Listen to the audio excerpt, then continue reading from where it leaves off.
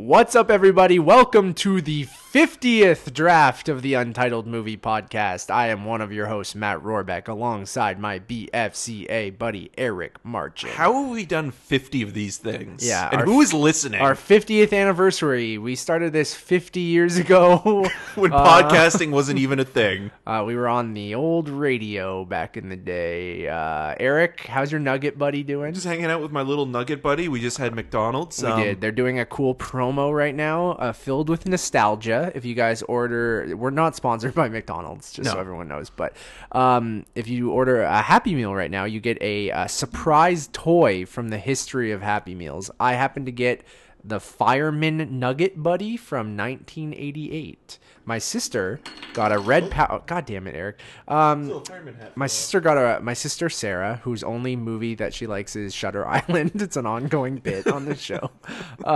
She got a red Power Ranger today. So, I kind of wanted either the Tamagotchi, the Bugs Bunny from Space Jam would have been dope. But will I order McDonald's a bunch more times before November 11th to get more toys that will ultimately sit on a shelf until I go, why the fuck am I keeping this, and throw it in the garbage? Probably. Well, you don't have that much time. I mean... November 11th? Yeah, it's the 8th today. Remembrance Day. They're stopping it, you know, because we have to remember our troops. Remember the people that died for us so we can have these stupid toys. These nugget toys.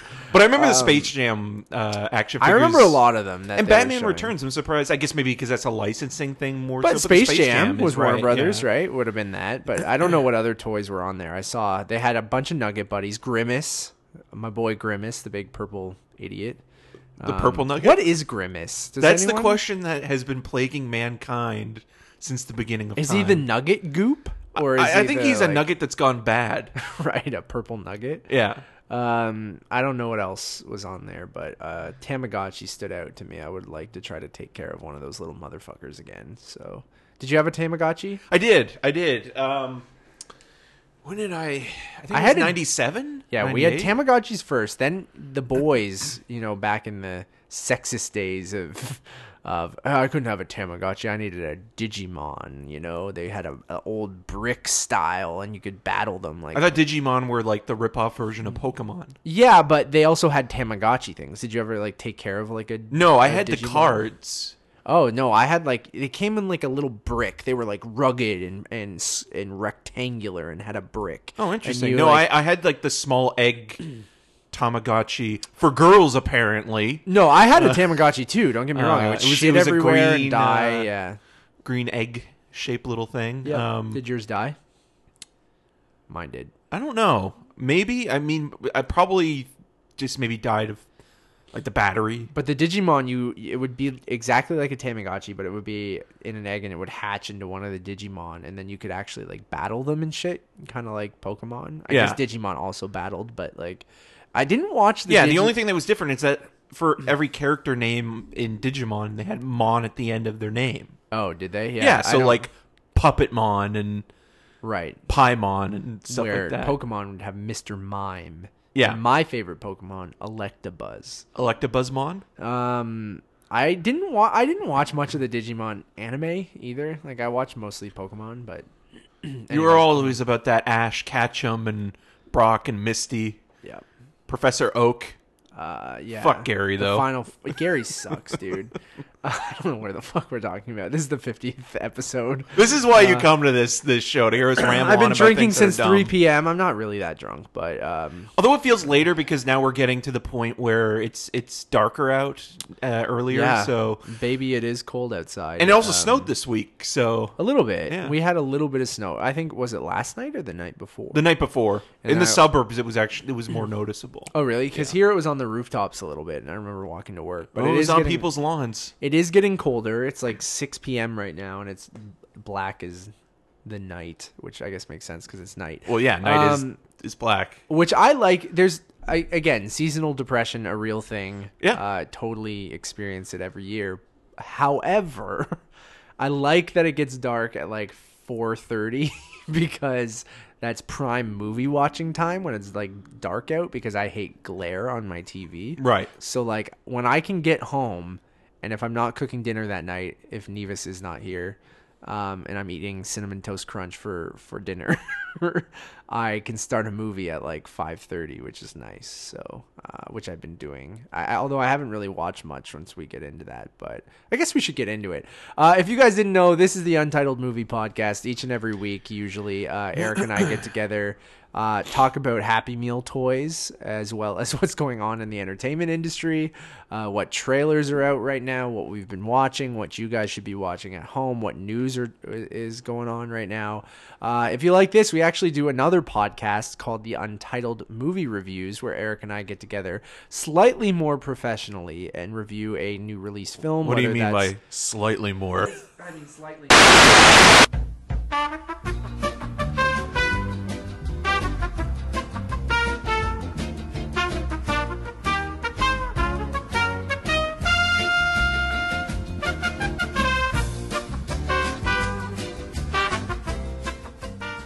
Happy 50th. God.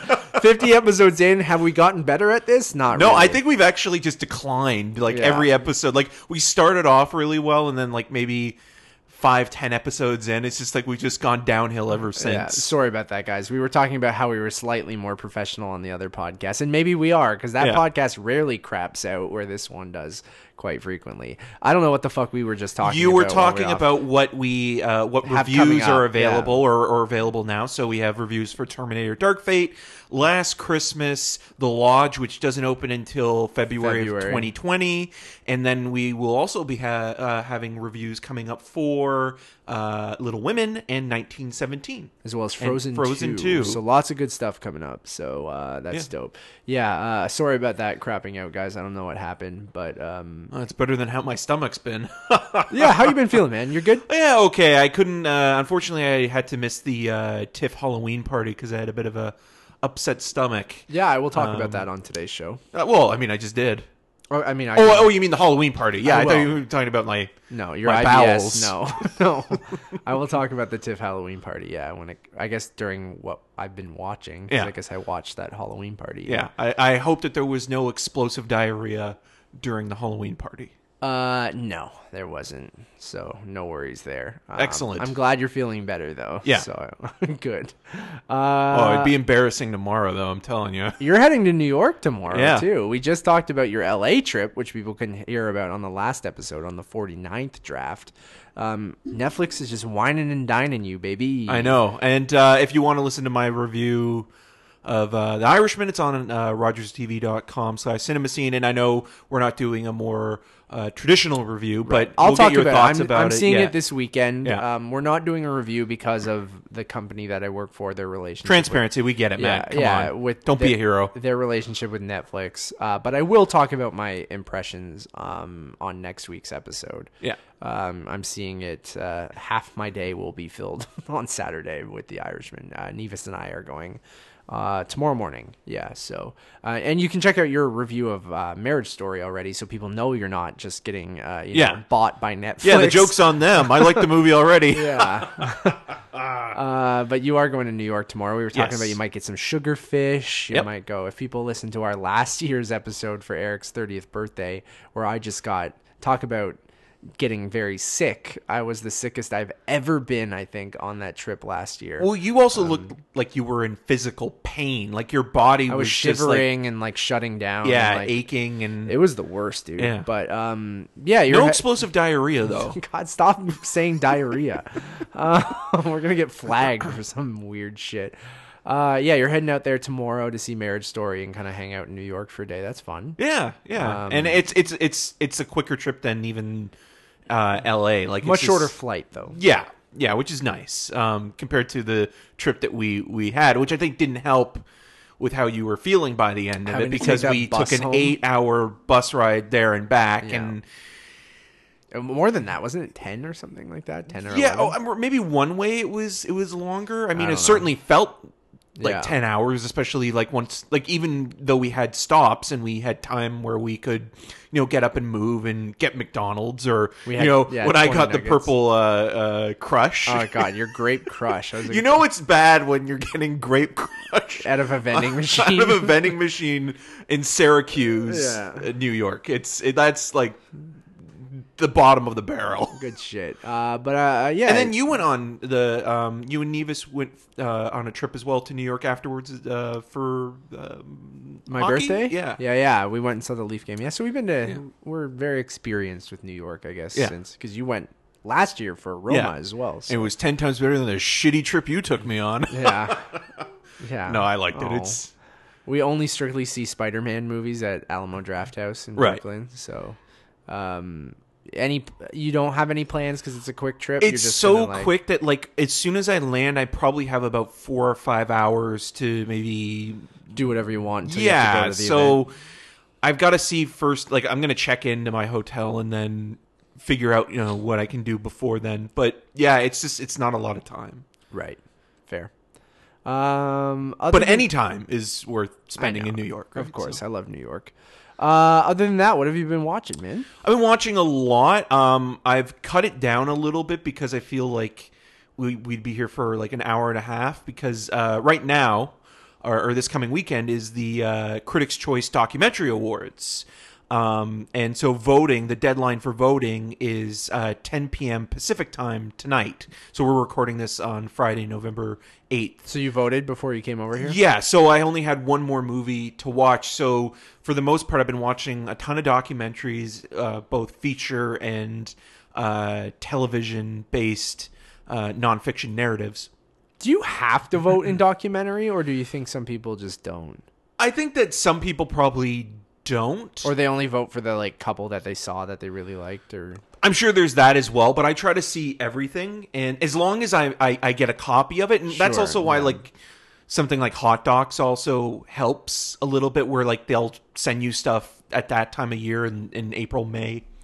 And also as long as you just keep on top of it in terms of reviewing movies, like 4 or 5 of them I had already like officially reviewed going into the screener season. So stuff like Apollo 11 and Amazing Grace and Honeyland, all the neon stuff I had seen, so it wasn't that big of a deal. And then they've been sending screeners for the last month or so now, and there's been some really good stuff, but like the movies that I'll quickly kind of rattle through.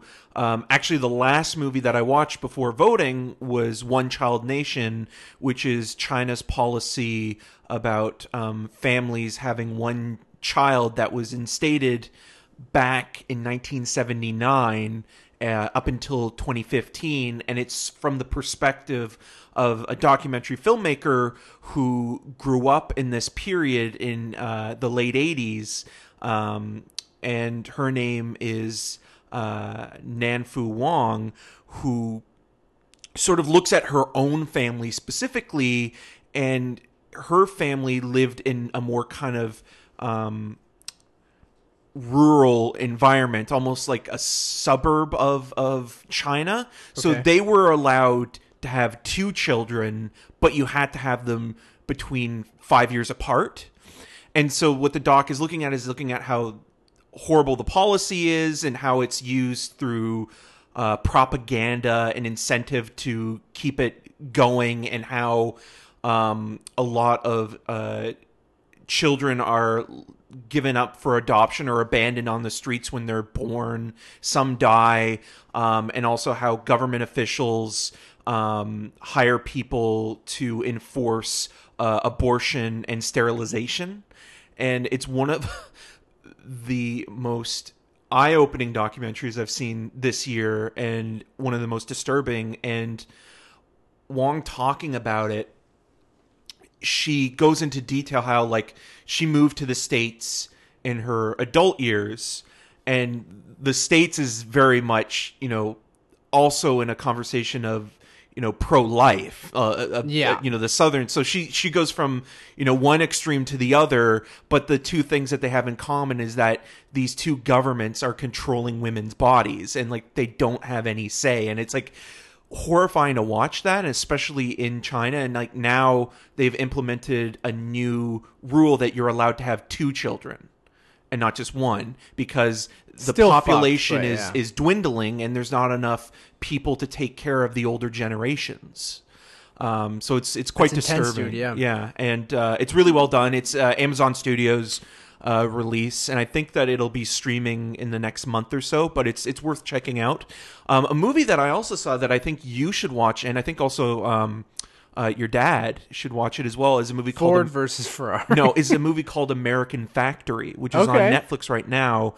Now, this is a documentary about a GM plant shutting down in Dayton, Ohio, in like a suburb of Dayton, Ohio, and a Chinese company coming in, Fuyao Glass, and taking over and sort of bringing in their workers, but then also hiring people that were laid off from GM. Okay. And they specialize in windshield glass making. Yeah. And sort of like you're seeing how like there's this discourse between the two styles of regiment and working, and how, you know, the Chinese work like 12 hours a day and don't have any breaks and just keep going, where, you know, the Americans are thinking about unionizing and the Chinese do not want them to unionize. So again, they're offering incentives, they're blackmailing their workers, they're threatening to fire them, and it's this interesting economy of class and race, and then also just cultural distance between the two. Like there's a scene where they bring a bunch of higher level employees from the US to China to see how they work in China. Yeah. And you see them and they look at it, it's like, there's no way we can do this. It's so uniform. And like one guy even tries to kind of apply that sort of work logic or that regiment back afterwards, and he completely fails because the people look at him and are like, we're not doing this. So yeah, and it's produced by Barack and Michelle Obama, and they don't have really any. They don't have thing that they've done because they signed that big Netflix deal. Yeah, right? I think so. I mean, this is it. They don't really. They have nothing to do. Like they're not in the movie in any way, and it's just kind of showing you like what's going on. And I mentioned it to you because I mean, obviously, both you and your dad have worked. My dad worked at General Motors.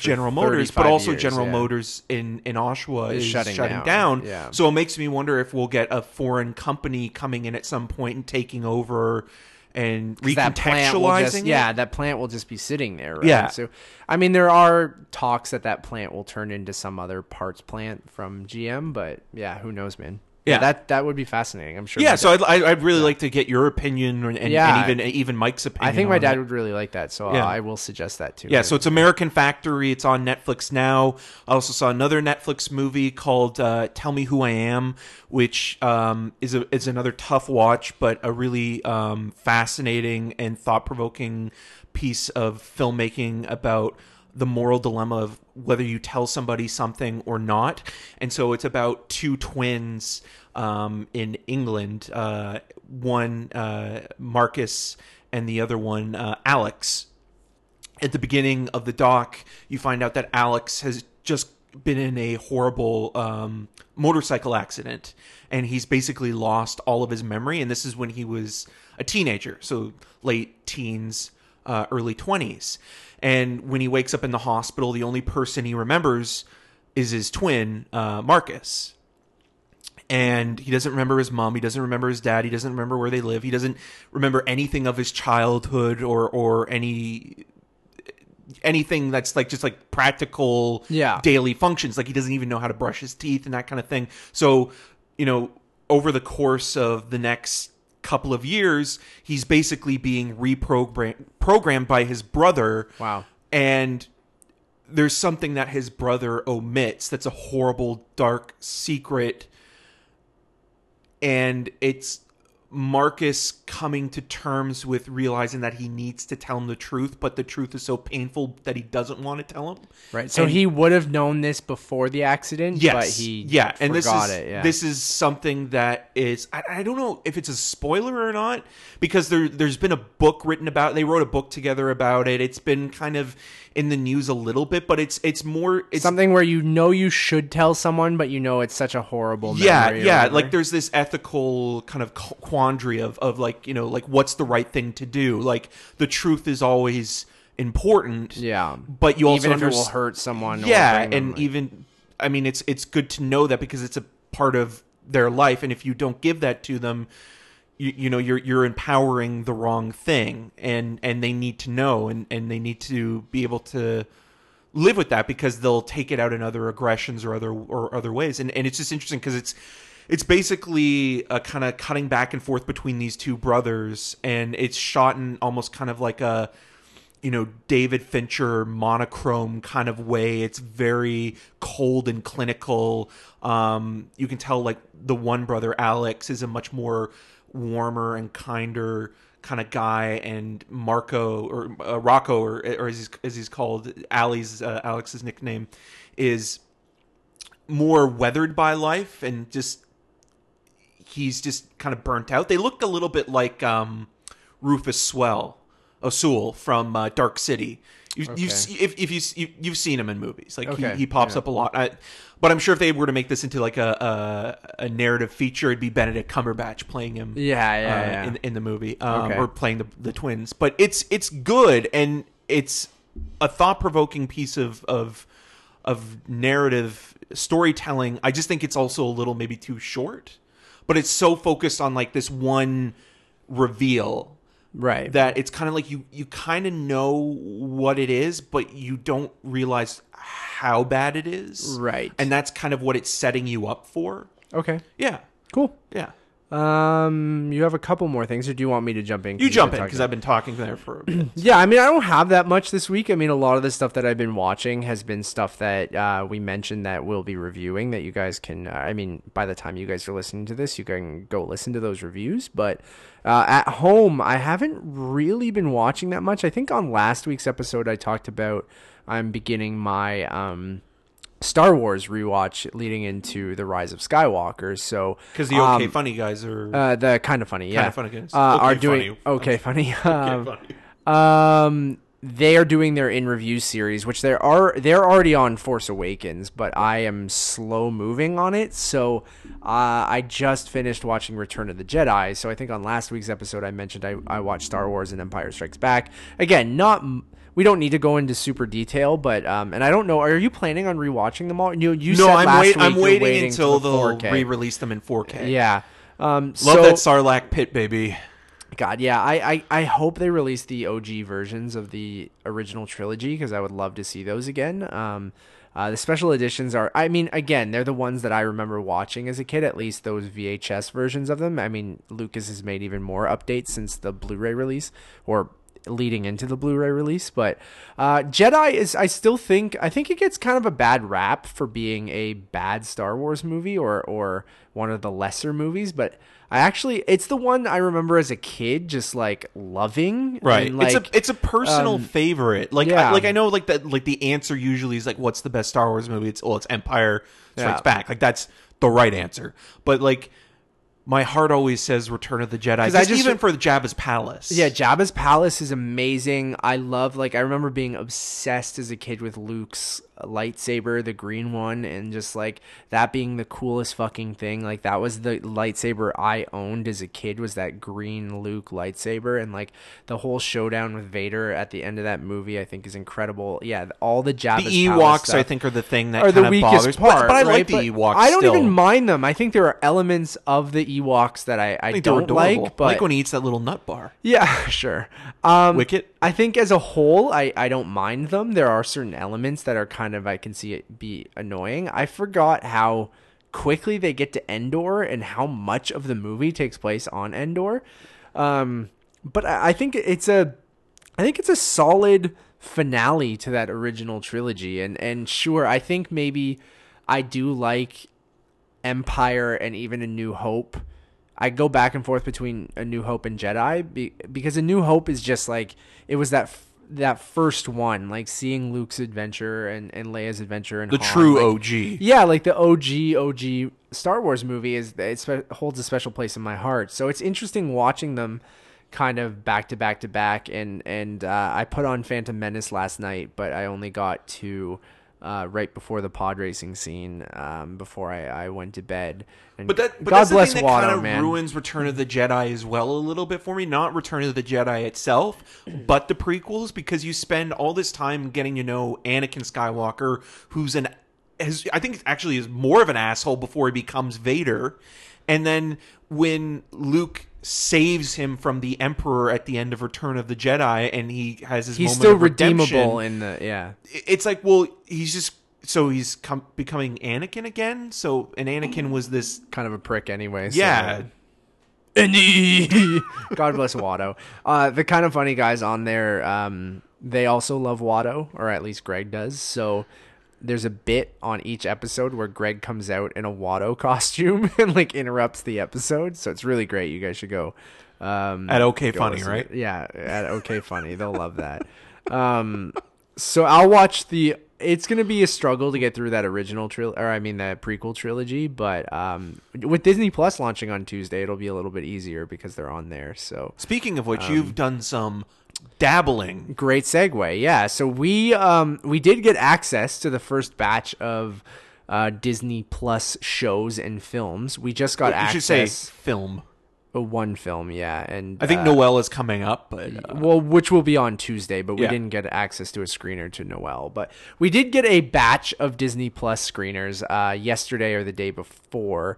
I dabbled in them a little bit on. You love that dabbling. On Apple TV yesterday, and I watched. I didn't have much time because I was watching the Leaf game last night, and it's just Nevis and I were going to watch the Imagineering Story, which is one of the documentary programs they have about Disneyland and Disney World, about the rides and things like that, which I actually do really want to watch. Come to our jungle cruise. Yeah, which I actually do really want to watch. I just each episode. The first episode was like 67 minutes, so I was like, I don't have time for that tonight. Right. So I watched, the only thing I've really watched were some of the Spark shorts, which are the Pixar shorts most of them are available on YouTube right now, which you can go watch. I don't know if they still are, but they were there for promotion for Disney Plus. But they're in high quality. Kit Bull is really great. Yeah. You guys should watch Kit Bull, and Pearl is actually quite good as well. And we'll be talking about Pixar coming up in the show in a little bit. But I did watch another Pixar thing. I watched the first 2 episodes of Forky Asks a Question because they are 2 minutes each. So I was like, you know what? If I'm going to watch any of this Disney Plus stuff, I guess this makes the most sense because they're only a couple minutes long. And it's Tony Hale still voicing Forky. It's got Tony Hale. The first 2 episodes had Tony Hale and John Ratzenberger as Ham. It seems like they might be the dream team, the 2 main people that they brought in for this show because they were in both episodes. Right. Shame that Combat Carl isn't around. Yeah, he might show up. You never know. It was cute. Like it's obviously aimed at very young kids because it's Forky asking obviously Forky asking a question, but like a question that kids. It's explaining, like, the first 2 episodes is what is money, and oh God, I'm already blanking on the second episode. That shows you how memorable it was. What is money? And it was about something else. But that's awful. I gotta figure it out as I look. Matt's looking this up. But it was cute. They're 2 minutes long, and if you didn't like Forky in Toy Story 4, this isn't gonna win you over. I think it's Ham explaining what is money to Forky. And him kind of just not understanding, but then eventually getting it by the end, but adding in a bunch of goofy kind of slapsticky things in between. And like, I don't think there's much there for adults, but for very young kids to kind of show them. Yeah, I think upcoming episodes are going to be like, what is art or what is yada, yada, yada. But, I'm going to try and look this up as I vamp, but, Forky asks a question. I thought it was cute. I don't know. Right. I laughed at a few of the bits, but I don't know if there's much there. Got to keep that Toy Story brand alive. Yeah. So I watched. God, show me the frickin' episodes, guys. I'm just gonna hang out with my little nugget friend for a little bit while you look that up. My little nugget friend. Anyways, I don't remember what the second episode was. I apologize, but. That shows you that it wasn't super my favorite memorable. Toy. Little nugget guy. Actually, I can just log into the screeners account this is great content. This is great. This is when we say we do the other show a little bit more professionally. Well, I can talk about something else while you're doing that. Sure. Go for it. Am I going to? Oh, the Nightingale. Furthest thing away from Forky Asks Questions. Forky Asks Questions and Disney in general. So this is a film that I've been looking forward to since last year, and also just, Jennifer Kent, the writer director of The Babadook, following up her horror film, and unfortunately, it did not get any theatrical release of any kind in Toronto or Canada, for that matter. Yeah, and I understand why, having watched it, but I don't understand why a place like TIFF wouldn't have played it for a week. So the film is about an Irish ex-convict living in Tasmania, Australia in the 1800s, and she is sort of in the middle of being paroled, or like her parole time is about up, and a left lieutenant is supposed to sign her freedom papers and give them to her, but he's kind of holding that against her, and he's played by Sam Claflin of the Hunger Games sequels. And what happens is a horrible series of events, which is mostly extremely violent and trigger warning. Rape and murder do happen very early on in the film, to people that you do not want to see that kind of stuff happen to, in any capacity, let alone, the way it's depicted here. But it's a necessity to see how violent and horrible colonization, specifically British colonization, was at that time. And so instead of it just being a rape revenge fantasy, what Jennifer Kent does is she grounds it in a very thought-provoking sort of look at how women... What is a Friend was the other episode. As I'm going through this, how women and First Nation Aborigines were treated at that time period. So what happens in the film, Claire, the main character, goes on this quest to track down this left lieutenant has literally gone to the main town that's a little further out, to get a what do they call it?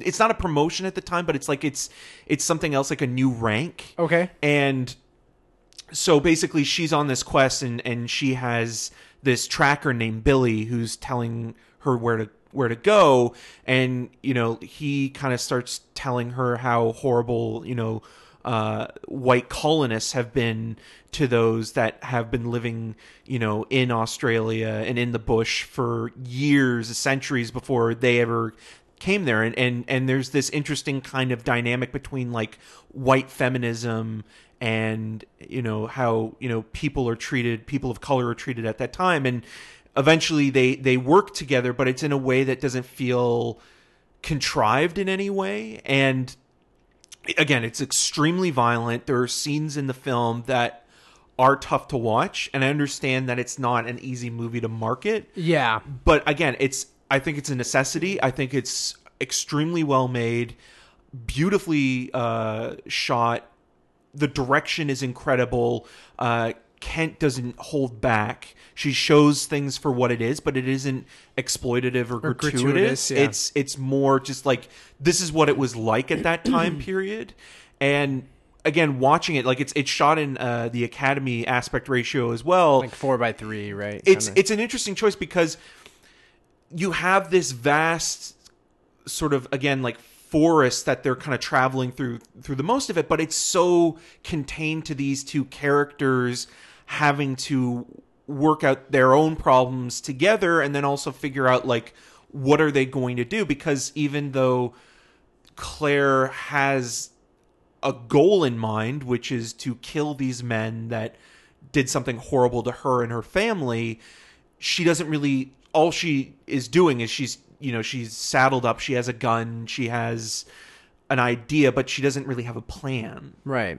So it's an interesting kind of dichotomy of how people work together or how they don't, and again, during that time period. And I think it's also interesting that, like, I don't know a lot about Australian history at that specific time, but it's interesting to see like how a lot of people were being brought in that were ex-convicts or prisoners to serve the rest of their sentence and be basically treated like slaves. Right. And so it's a very dark and tough watch, but also rewarding. And I think it's one of the best movies of the year. It'll be in my top 25. Oh, wow. Nice. Yeah, I know you were really excited, so I'm glad you had a chance to see it. I wish I saw it on the big screen. Yeah, I would have loved Lightbox to play it because it would have been properly masked and it would have been wonderful. But, wonderful presentation. Right. Well, it would have been more immersive because like the other thing that's really amazing about the film is the actual soundscape. Right. So like the actual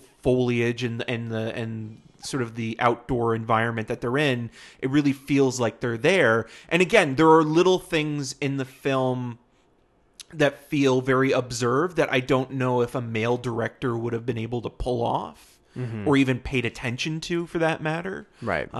So again, like I think Jennifer Kent's an amazing talent, and I hope more people get to see it. It will be available on iTunes in Canada on November 18th. Oh, great. Yeah. I'll be able to rent it or buy it or something. Okay, great. Because I was wondering, that was going to be my next question, is it getting any... And then Shout Factory and Scream Factory will be releasing a Blu-ray in February. Oh, of next year. Yeah. Okay, cool.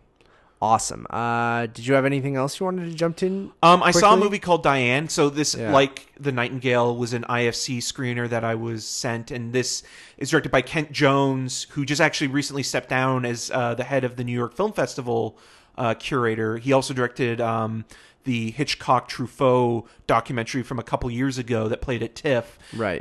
So this is his first fictional narrative, and it's about a middle-aged woman named Diane, played by Mary Kay Place, who, when we first meet her, is looking or visiting her sick cousin in the hospital. And as we kind of follow her in a kind of day-in-the-life scenario, we see that she's always being helpful to people that she's close with, whether they be cousins or nephews or nieces or other extended relatives or family. She has a son that's addicted to, I believe it's either heroin or meth. And they don't specifically say what it is, but he treats her horribly, but she still comes to help him. He's played by Jake Lacey, who's basically like your poor man's Ben Affleck, who's an obvious child. And Miss Sloane, you've seen him, like you know him if you've seen him before, and you kind of begin to see the story of why she's doing this, because like she feels that she's atoning for things in her past that she's done that she regrets, and not that they're bad things, they're just things that mistakes people make. Like there's nothing like. There's no dark revelation where it's like, oh, you did something really, really horrible. Just now human mistakes. Just human mistakes. And again, it looks at a part of life that we rarely see in contemporary society, which is, of the middle-aged to senior citizen and sort of their everyday life. Because, we, in sort of the movie-going experience, see a lot of films that are either geared towards younger people or people that are maybe in their late 20s, early 30s, right? Sure, like there's not a lot of films that are about people that are, especially about older women in their 50s and 60s. Yeah. And there's an amazing cast in this as well. Andrea Martin from SCTV is in it. She has a really great supporting performance in the film. And again, like, it's just very lived in, very quiet, but also really rewarding. I think there's some style choices throughout the film that don't work. There's one where like the mom Diane comes in to see her son back on whatever substance he's using and how he's kind of like tripping out, and it kind of, the scene tries to kind of play with that a little bit in the editing and like this weird kind of fade, and it doesn't really work for what it is because it's such a flat kind of matter-of-fact movie.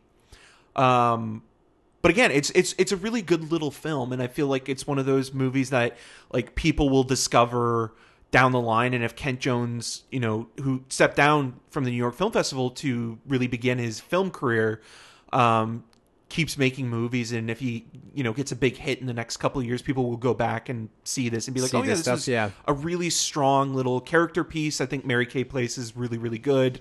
And again, like, it just looks at family and the dynamic of an older generation still being helpful and useful and not just being like a stereotype or what have you. Like, it's not making fun of old people. It's not trying to add to comedy. It's just a really great character study with an ensemble of actors that probably wouldn't get used in much at this point anymore. And they're all really great. Cool. Yeah. The last thing that I watched, I mean, we're not going to talk about it much, but Apple TV Plus launched last Friday. I don't know if you've dabbled at all into anything. I've been not doing any dabbling. That's the word for this episode. Yeah, remember when it was, what was our catchphrase? Cautiously optimistic, yeah, 100%. 100% was another one. We should make these into t-shirts that 3 people will buy, 2 of them being me and you. Yep. And then I watched Dickinson with Nevis. So we watched the first episode of Dickinson. This is with Haley Steinfeld, Haley Steinfeld playing the titular Dickinson. Emily Dickinson. Emily Dickinson, yes. A hyper stylized version of Emily Dickinson. So obviously a period piece, but it's Dickinson for the Gen Z, Eric. So everyone's talking like they're a teen in 2019. There's some rap music. There's, so it's period based, but it's contemporary, yes, and it's in tone and language and everything, which right. is why I think I was somewhat attracted to it. Wiz Khalifa play the devil? Wiz Khalifa plays Death. Yes. Is it Wiz Khalifa? Yeah, I believe it is Wiz Khalifa. He shows up in a carriage playing Death in the first episode. I think Haley Steinfeld is super charismatic. I love her. I actually do really like the tone of the show. I worry. Does it get into her Emily Dickinson's sexuality? Because I know that's a big thing where like a lot of historians have been erasing that part of her life, that she was a lesbian, and that it's very much prevalent in the first episode. Good, because that is something that, again, like, everybody has kind of been, when it comes to like actual like historians talking about her career, they kind of seem to put that under the it's very much a part of the first episode. Good. That's and good. For someone who didn't know that, yeah, I was like, oh shit, is this? I guess this would actually be what her sexuality. Yeah, because there was the Cynthia Nixon movie from a couple years ago, A Quiet Passion, which really did not touch on that at all, and sort of turned her into a quote-unquote spinster. No, and in this first episode, they and it gave her no interior life. But then this year, there was an interesting movie called Nights with Emily, Wild Nights with Emily, with Molly Shannon as Emily Dickinson. Interesting. And it actually focused on her relationships with, I think it was her brother's wife. Yeah, and so then, that's the first episode. Yeah, and then on top of that, it's played more like a drunk comedy bit for an hour and a half. So that's interesting. So they also go the stylized route with that. So I really dug this. I don't know if the tone and the style will wear thin through, I think it's 6 or 8 episodes, maybe more, but I really dig it. I think it makes it accessible to a younger audience, and I mean, for me, who isn't super into period pieces, it makes it a little bit more digestible. So yeah, I'm into it. I think we'll continue to watch it. I mean, there's so many options on TV right now, and with 2 more streaming services launching in the next week, there's just going to be even more, and we haven't even got to Peacock and other things, HBO Max. Well, launching, even with some of the new FX shows going to be streaming on Hulu, right? Yeah, which is a news story that I didn't put in, but yeah, because of Disney owning Hulu now, a lot of the FX stuff will be going straight to Hulu. So yeah, I mean, I think Dickinson's the most promising thing coming out of the Apple TV Plus launch. Like, I put on C, and I mean, we're going to talk about Servant later in the show, which I think looks interesting, but I think Dickinson's worth a watch. Give that first pilot episode like it's not a pilot. Give that first episode a watch and see what you think. You'll either be immediately into it or completely turned off by it. But imagine if it's a period piece, but everyone's acting like she's a teen in 2019. Okay, it almost sounds like the way that kind of Sofia Coppola was tackling Marie Antoinette. Yeah, a little bit. Yeah. Where it's like it had this kind of contemporary edge to it, even though, it's set in a historical context. And this is stylized in even the way her poems are portrayed on scene and how her, her visions of death and things like that. So I think there's enough there. The music's interesting. It's a lot of contemporary music as well. Now, is it a ongoing series or is it just a limited series? I don't know how much of their life they're going to cover. I mean, it's hard to tell, I guess. I think it's supposed to be a series, but because also with Haley Steinfeld potentially being in Hawkeye, in the Hawkeye series, right? It's interesting that she's working with the enemy. But on top of that, I mean, she's also very young, and like the depiction of Emily Dickinson usually is when she's older, of a much older woman. Yeah. Right. So, yeah, it'll be interesting to see. I've really only watched that first episode, but it is the one series that I'm intrigued by, and I think it's the one getting the best reviews. It's almost like putting like Sugar and Medicine or something like that. It's like, hey kids, you should be, into learning Emily about Dickinson this, and reading about this. It's like, how do we make the kids watch? Let's put that Wiz Khalifa in there. He's hot right now. Did you want to talk about Western Stars quickly? Yeah, so this is a super niche concert doc, which basically is also a commercial for Bruce Springsteen's latest album, the titular Western Stars, and it's him playing in his barn in South California with a band and an orchestra, and in between there are these almost like kind of corny, kind of poetic, Malick-like voiceover narrations of Bruce explaining what each song means and the story behind them. And again, not for everybody, but I kind of enjoyed it. I don't think I, like, coming out of the film was like, oh, I need to, buy the album or listen to the music. But seeing him play, watching the band perform with him, and hearing the stories I thought was interesting. And then at the end of the film, there's this weird, like, stay for the end credits because there's more footage. And then they show, like, snippets of interviews of behind the scenes of the making of. But then they also put in the TIFF premiere and the TIFF interview. They added it into this release? Yeah. That's weird. And it's bizarre. It's so strange. So, again, it's not a movie that I can say like, oh, everybody will like it, or like this is, a concert doc in the same way that, Martin Scorsese's The Last Waltz or Jonathan Demme's, Talking Heads documentary Stop Making Sense are essential, concert docs. This is just something like if you are a Bruce Springsteen fan, you will see it. You probably already have seen it. Shout out to Julie Kalo. Julie Kalo. Oh, I apologize. I've had 5 beers. Okay, funny. Yeah, Julie Kalo. Julie. Shout out to Judy. Yeah, and Judy even said like it is super niche. Like it's for hardcore Springsteen fans and stuff. I love that Julie loved it. Yeah. Sorry, Judy. I meant to say Judy. I've been drinking. But it looks nice.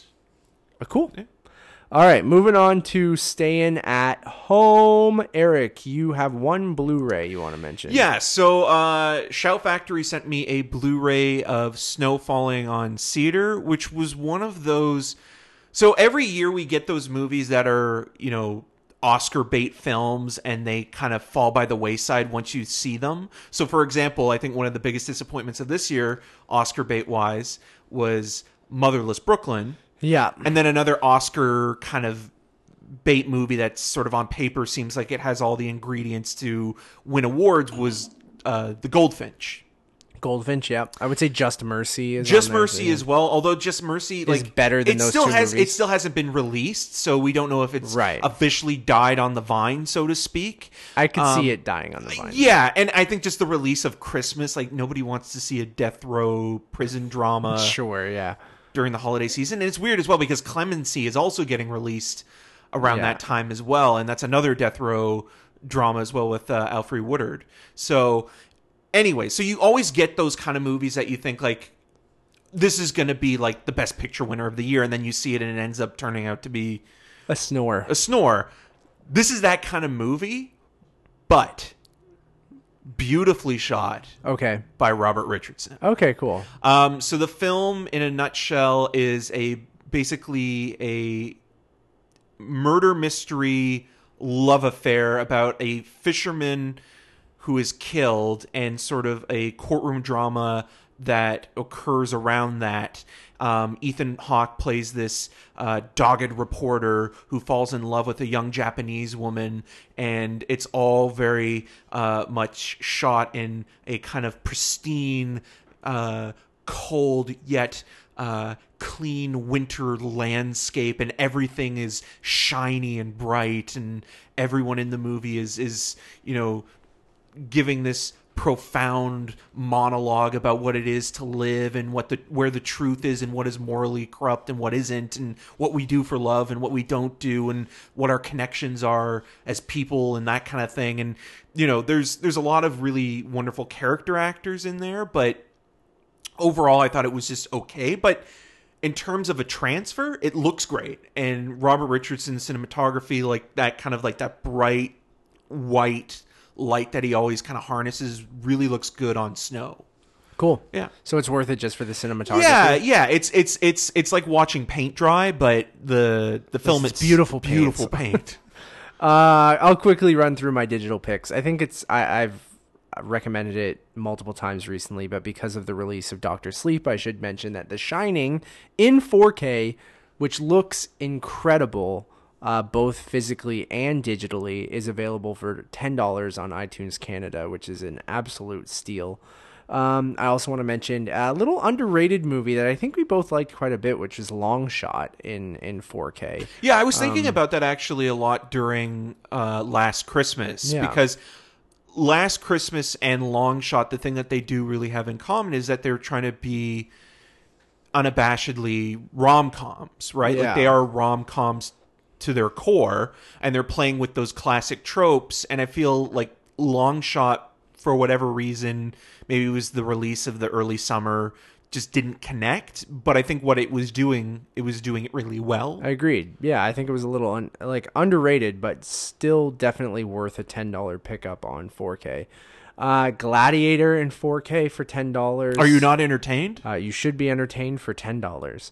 Bumblebee in 4K, talking about Haley Steinfeld, which I think they... And John Cena with the weird hair? Oh, God, his hair makes me so uncomfortable. I tweeted this, and I've said this for... What happens if it started moving? Would you be really he's disturbed always by had that? this very, crew cut... He's the Marine, man. He's always had this Marine style, very short on the sides haircut. So when he has this dark brown hair that's a little thicker on the sides, it just makes me so uncomfortable, and I don't know why. Playing with Fire comes out this weekend as well, right? Sure does. Did not screen, right? It did. Oh, it did? Yeah. You didn't go? Saturday screening. Oh, one of those morning ones? Yeah. Yeah, I'd fucking Queensway. Shoot me in the goddamn face. Bumblebee's out. It's fun. You guys should... Bumblebee for $10 is definitely Bumblebee worth it. tuna? Wizard of Oz in 4K Dolby Vision just got dropped in digital for 80th anniversary. $10. It looks great. I picked that up. And with The Irishman being released this weekend as well, Goodfellas in 4K is available for $10. See Goodfellas and then see Oldfellas. Yes, for 3.5 hours. If you're, again, we should mention we're not reviewing it, but if you live in the Toronto area and a few other American cities, I think New York, LA, probably a few others, you guys should definitely check out The Irishman this week, and then it's going to be expanding next week to a few more theaters around the U.S. and Canada. Yeah, and then November 27th, it will be available on Netflix. Correct. And that's it for Staying at Home. Oh, I just also want to mention with snow falling on Cedars, again, with the whole Oscar thing. So Scott Hicks was the director of it, and he was coming off a big success with Shine with Jeffrey Rush. Okay. And so, again, like it all kind of plays up where it's like you have... your last movie is this big Oscar-winning film, and then you follow it up with a film that also has a lot of anticipation building up to it, and then it kind of just falls flat. It's kind of unfair to the movie a little bit in terms of like having these lofty expectations that this filmmaker is going to deliver another, awards caliber film, but these things happen, right? Was that an intentional segue or not? So we're moving into talking trailers, and our first trailer, Wendy. I don't know if that was intentional or not, but no, it wasn't. But it was perfectly timed. So the trailer for Wendy, which we talked about, I think, a few episodes ago, that we were wondering where the hell this thing was. Yeah, well, we've been talking about it a lot because of the Fox and Disney merger, and especially with a lot of these titles that were already in production or post-production when that happened, and how they were going to fit into the Disney hierarchy.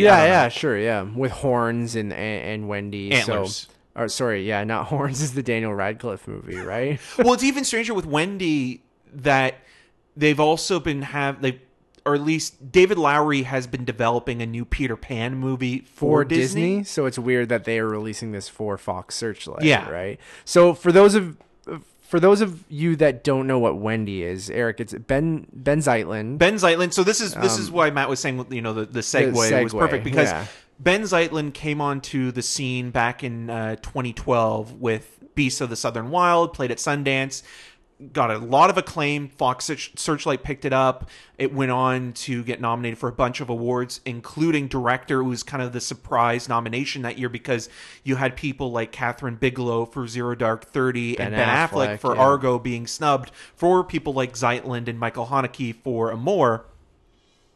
And so everybody was like, okay, like this is almost like a Spike Jonze being John Malkovich nomination, and he's going to be like our next great indie auteur filmmaker who's really weird and idiosyncratic. But then he also disappeared. Yeah, but he was talking about this project while doing the press rounds for Beasts of the Southern Wild, and he was saying like it was this weird sort of age-defying ecosystem kind of movie, but he never let slip that it was kind of based on the Peter Pan mythology. Yeah. So he was talking about like the idea, it's like there are scenes where characters will walk into an environment and they will turn into a 40-year-old, and then they'll walk into another area in this kind of land and then turn into a kid again.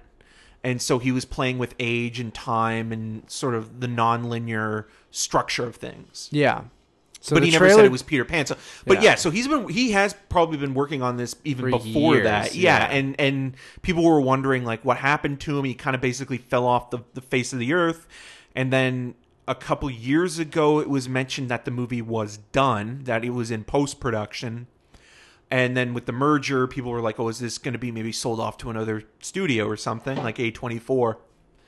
And then it just all of a sudden popped up. It's going to be released in February of 2020, and I would not be surprised if it played at Sundance because it looks like a Sundance movie. And not a bad thing. I think it definitely will, but it'll be weird for a Disney-owned Searchlight to have something at Sundance, I guess. But, right. I mean, I texted you when this came out, and I was like, this definitely looks like, I mean, he's only made one other film, but it looks like a Ben Zeitlin movie. Right. And I compared it to being like if Terrence Malick made a fantasy film, and I don't know what to think. I mean, even like Spike Jonze, Where the Wild Things Are, right? It looked very much like Where the Wild Things Are, and whimsical, and I just hope it won't be like the one. Like I'm interested in it, and I'm excited to see his. You don't like whimsy, though, right? I don't like whimsy when it's precocious. Sure. Like I don't like teenage angst unless it's. I agree. That's one reason why I didn't like the opening hour of Waves that much. Right. But with Beasts of the Southern Wild, But that's a different type movie. of angst, not whimsy, though. Sorry, I want to clarify. Oh, yeah. And with Beasts of the Southern Wild, I didn't love that film, but I respected it, and I was like, okay, this is... I like the filmmaking. There's something interesting here. I just don't love this movie. Yeah, and I think this guy has something. Whether or not I love his stuff, it's... to be determined, and I think this one will be interesting to see if maybe I'm more in tune with what he's going for here. But like again, like you look at something like Swiss Army Man, Yeah. Right? Like, again, another movie that looks like a Sundance movie, but also very strange. And maybe those weird kind of tonal shifts that were in Swiss Army Man will have kind of a similar kind of... will take flight in this, right? In terms of where the characters are going. And again, I mean, it's got to be better than the Joe Wright Pan, right? It has to be, you'd think, but who knows? But yeah, I'm intrigued, but don't really know what to You could say think of it. cautiously optimistic. Moving on to the next trailer. Disney Pixar released the trailer for Soul the other day. Looks very much like Inside Out in a different way. Right. I mean that's the first film that they mention when. Well, it's also Pete Docter, right? Yeah, same director, correct. So it's about a man who is not happy with how his life is going, and he wants to pursue his passion in soul music, correct? He wants to be a jazz musician. So it's La La Land. And yep. For Disney's Pixar. Sure. And then from I really loved this trailer. I thought it was. Yeah, you got Jamie Foxx voicing the main character. It's the first African American lead for Pixar in a Pixar movie, which is fantastic. Yeah. The music is fantastic. We should also mention that it's a news story, so we could just talk about it now. That Trent Reznor and Atticus Ross are doing the score. So and there'll also be music from a couple other jazz musicians as well. What's the one guy's name?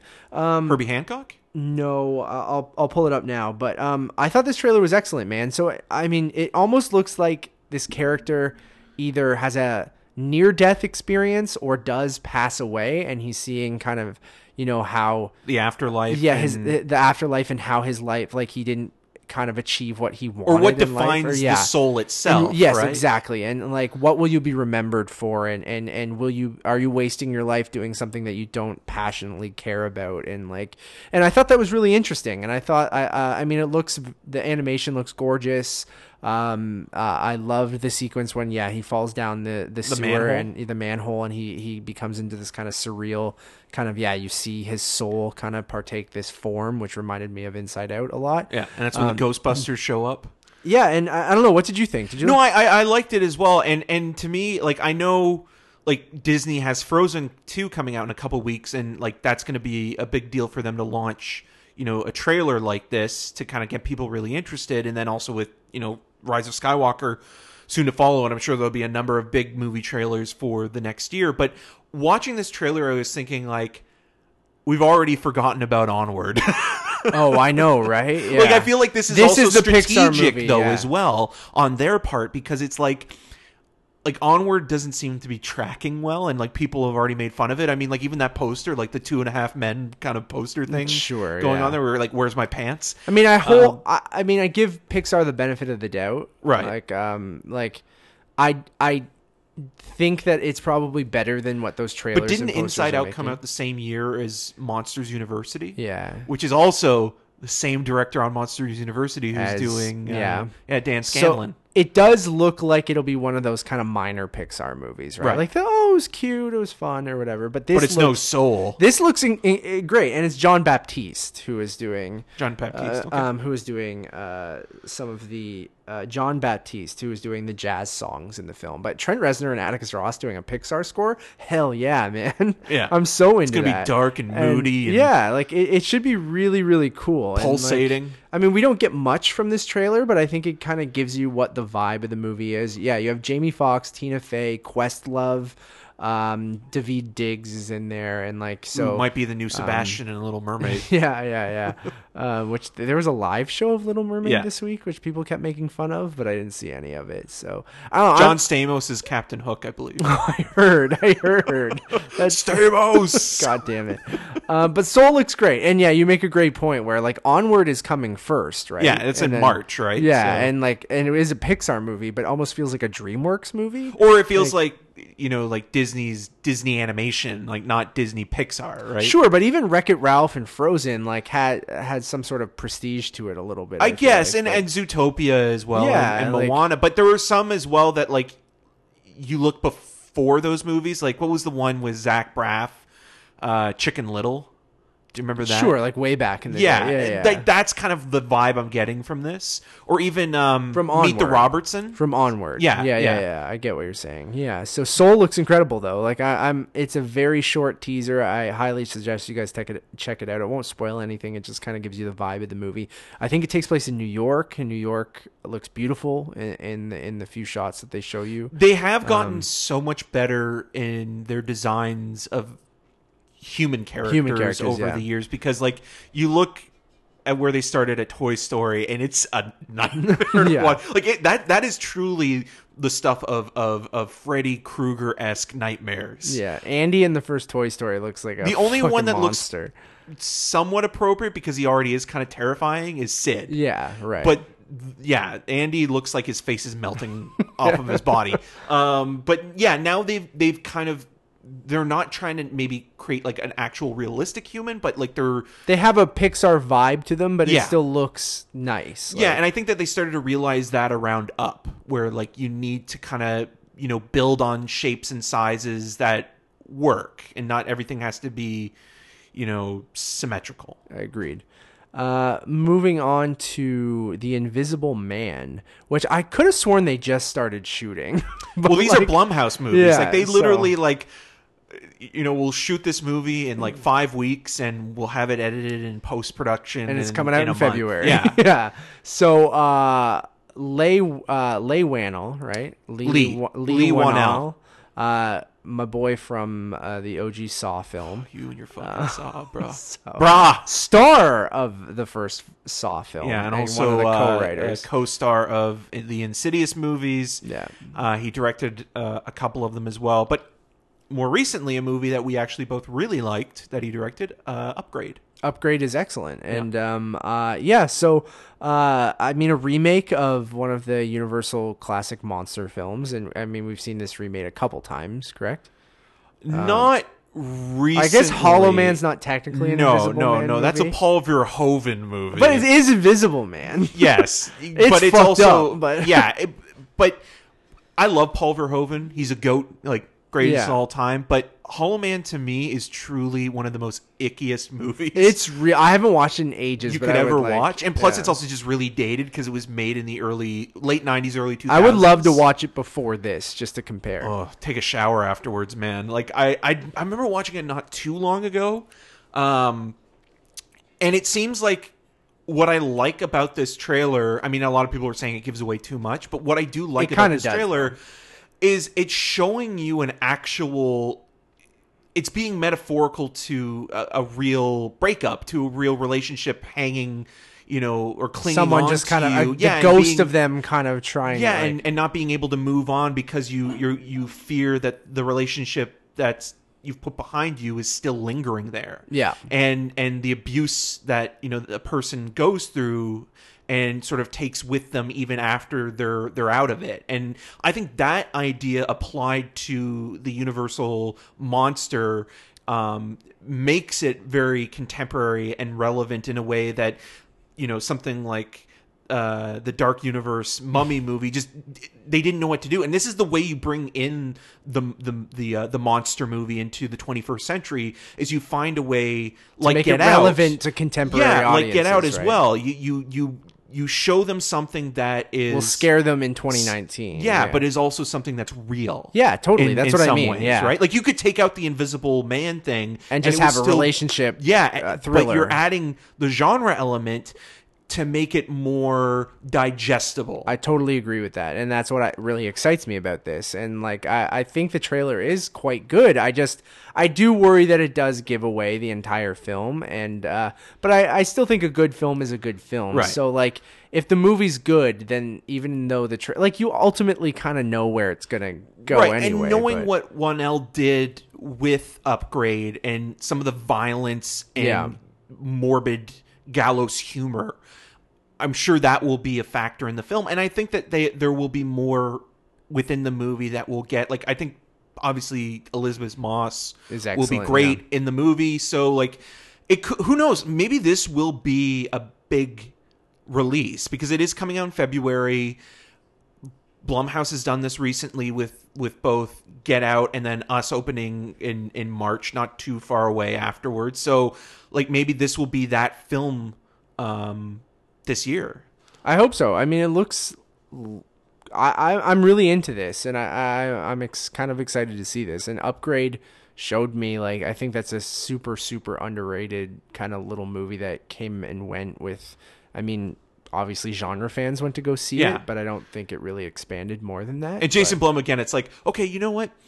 We gave you like $2 million for Upgrade, and it overperformed. So we're going to give you $5 million, and you can use the interiors of my second Malibu home for scenes. That'll save us an extra $1 million. So I mean, God bless him. You know, like he knows what he's fucking doing. Yeah, so. And he truly is the modern Roger Corman in a lot of ways. Yeah, I mean, the Purge movies have done really well for him, obviously, but like, I really appreciate that he is also giving somebody like Jordan Peele the opportunity to make something that's also very artful. The creative freedom, right? Like he that's the other thing he's always talked about. It's like, you know, because the budgets are so low, he can kind of he doesn't have to worry about it, and he kind of lets them do whatever the fuck they want. And if it fails, then it's not really too much skin off his back. Yeah. Right? No, it's interesting because I'm sure you saw this on Twitter earlier today, but the remake of Fantasy Island done horror style a trailer before is playing before Doctor Sleep, the way that The Hunt and Happy Death Day to Me played before other movies, but the trailer hasn't been released online yet. It's unfortunate our screening of Doctor Sleep didn't have that. Well, I mean, it's Universal though, right? So they're not, Warner Brothers and Universal aren't going to play nice, but I was kind of intrigued by that idea because, I mean, the Ricardo Montalban series is really goofy, and maybe they can, again, recontextualize that series and make it into something more interesting. But then I saw the director, and I was like, no.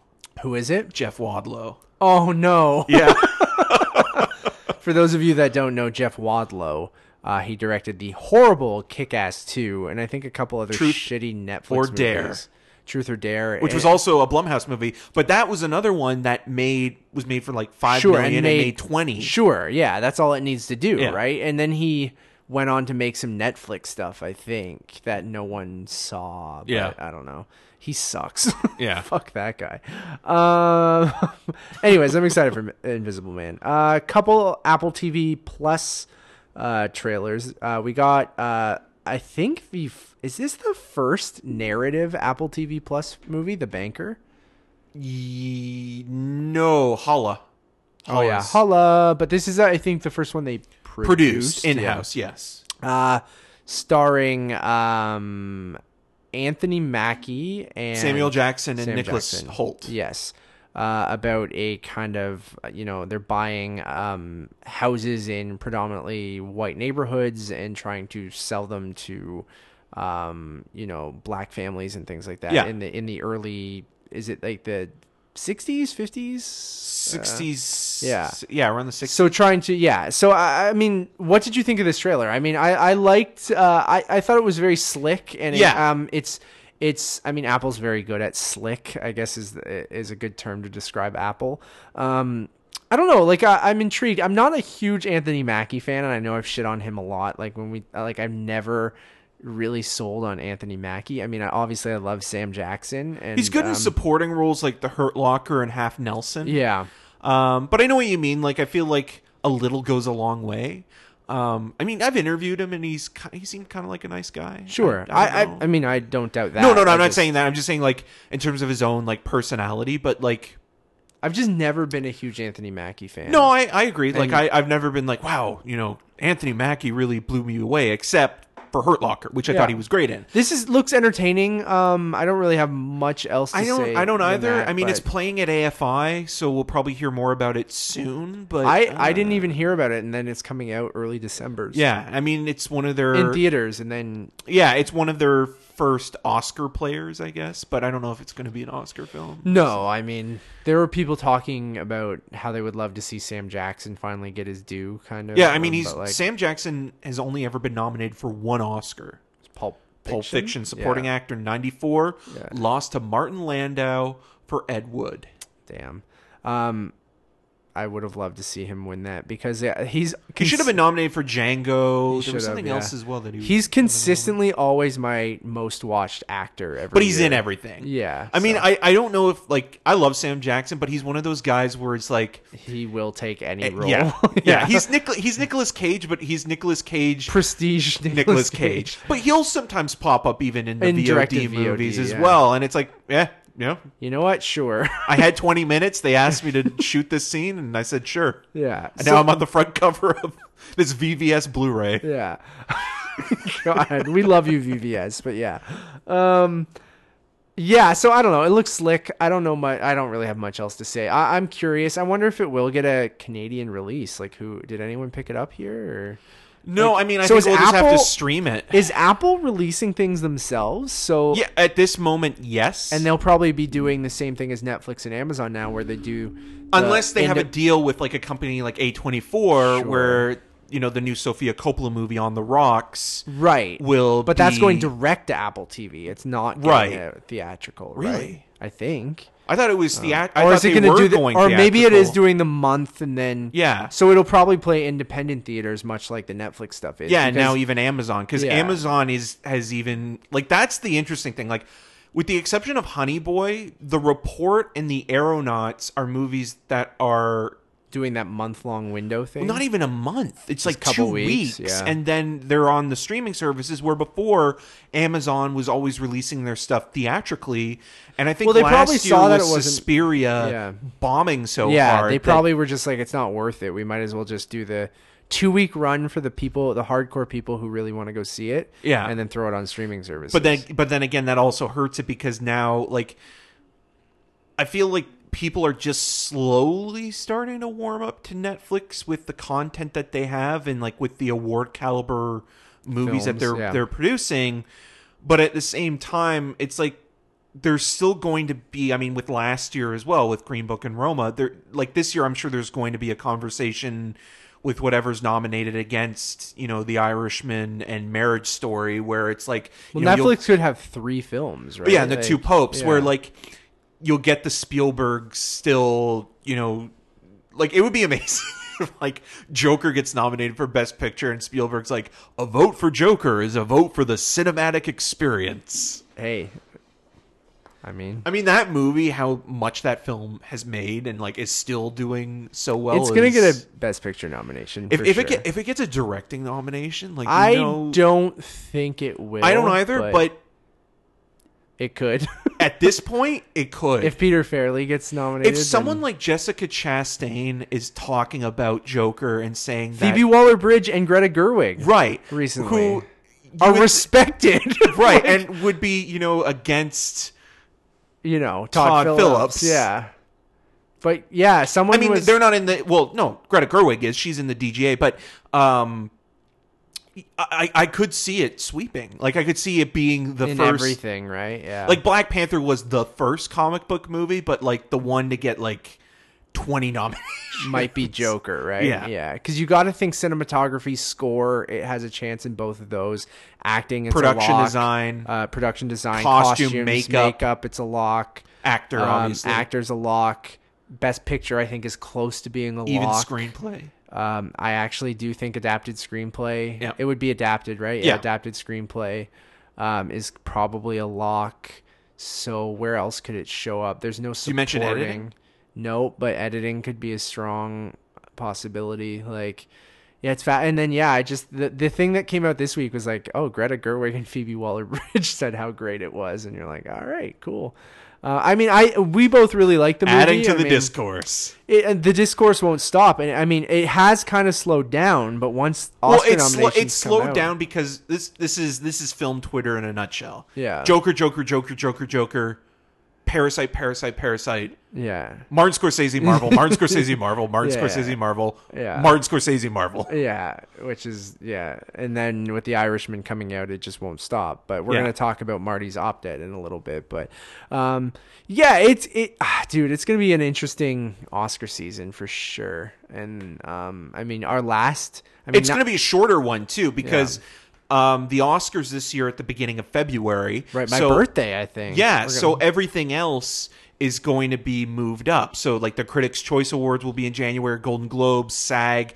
Like, voting deadlines will be mid-December. That's why everything I think 1917 and Little Women are screening so early. Yeah, the only movie that's not going to make it is Cats. In Star Wars, right? Star Wars. Yeah, Cats. But more importantly, Cats. Yeah. And then finally, Servant, which is an Apple TV Plus show by M. Night Shyamalan, which is about a young family who goes through a horrific tragedy with their newborn and hires a nanny to look after their child.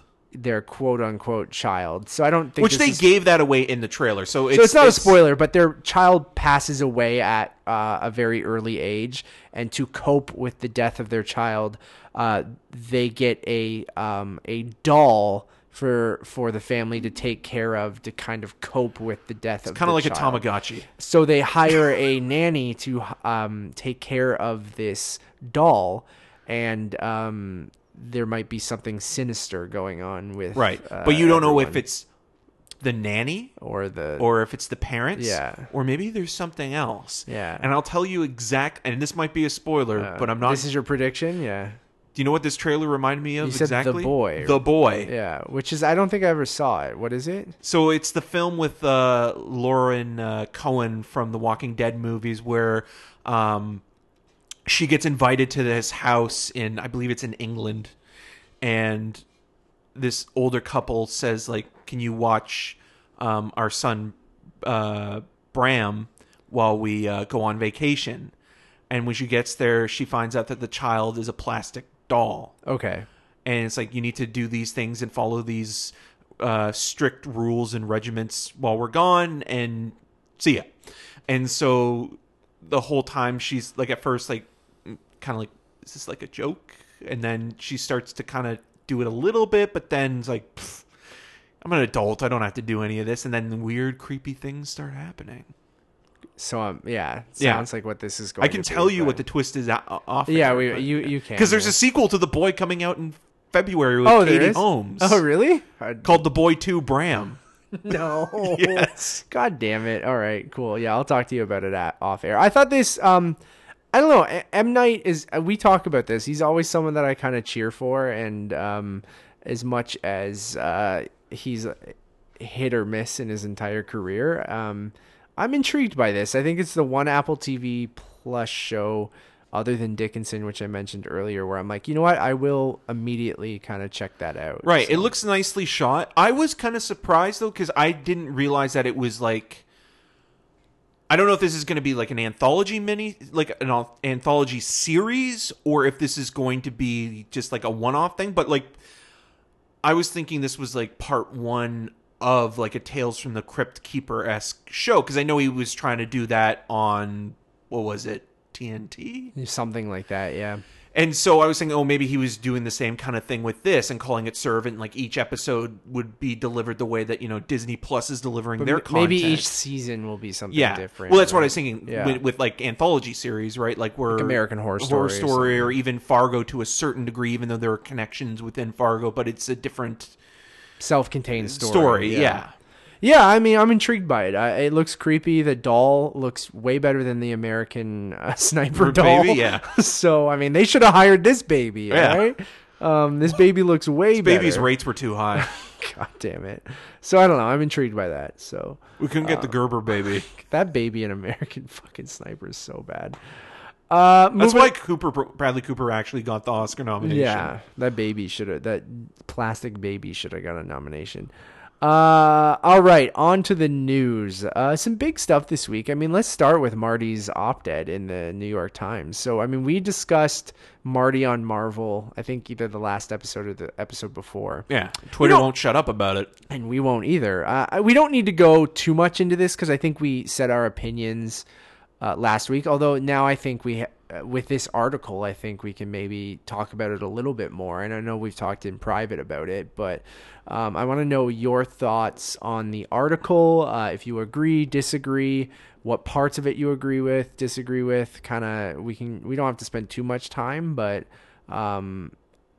I mean, I'll just kick it off and I thought it's exactly what I was talking about when we first brought this up, I think, where I think people were taking his quote out of context and using it in our headline culture. People only read one sentence that is a trending topic on Twitter and kind of comment on it that way. And I don't think his thoughts were fully formed. They were kind of taken out of context. So I thought it was interesting that he felt it was necessary, because obviously he saw over the last couple weeks that people were twisting his words and also probably people were just continually asking him during about interviews it. So because during so right before the Netflix press conference, the PR people were like, please ask only about Irishman questions, because I'm sure at that point he was even annoyed by because that's all he was being asked. And I'm sure he would have written that article by then, so his thoughts would have been kind of out there. So I thought the article, and I tweeted this, is it mostly in jest, but I was serious, of like, can I love the MCU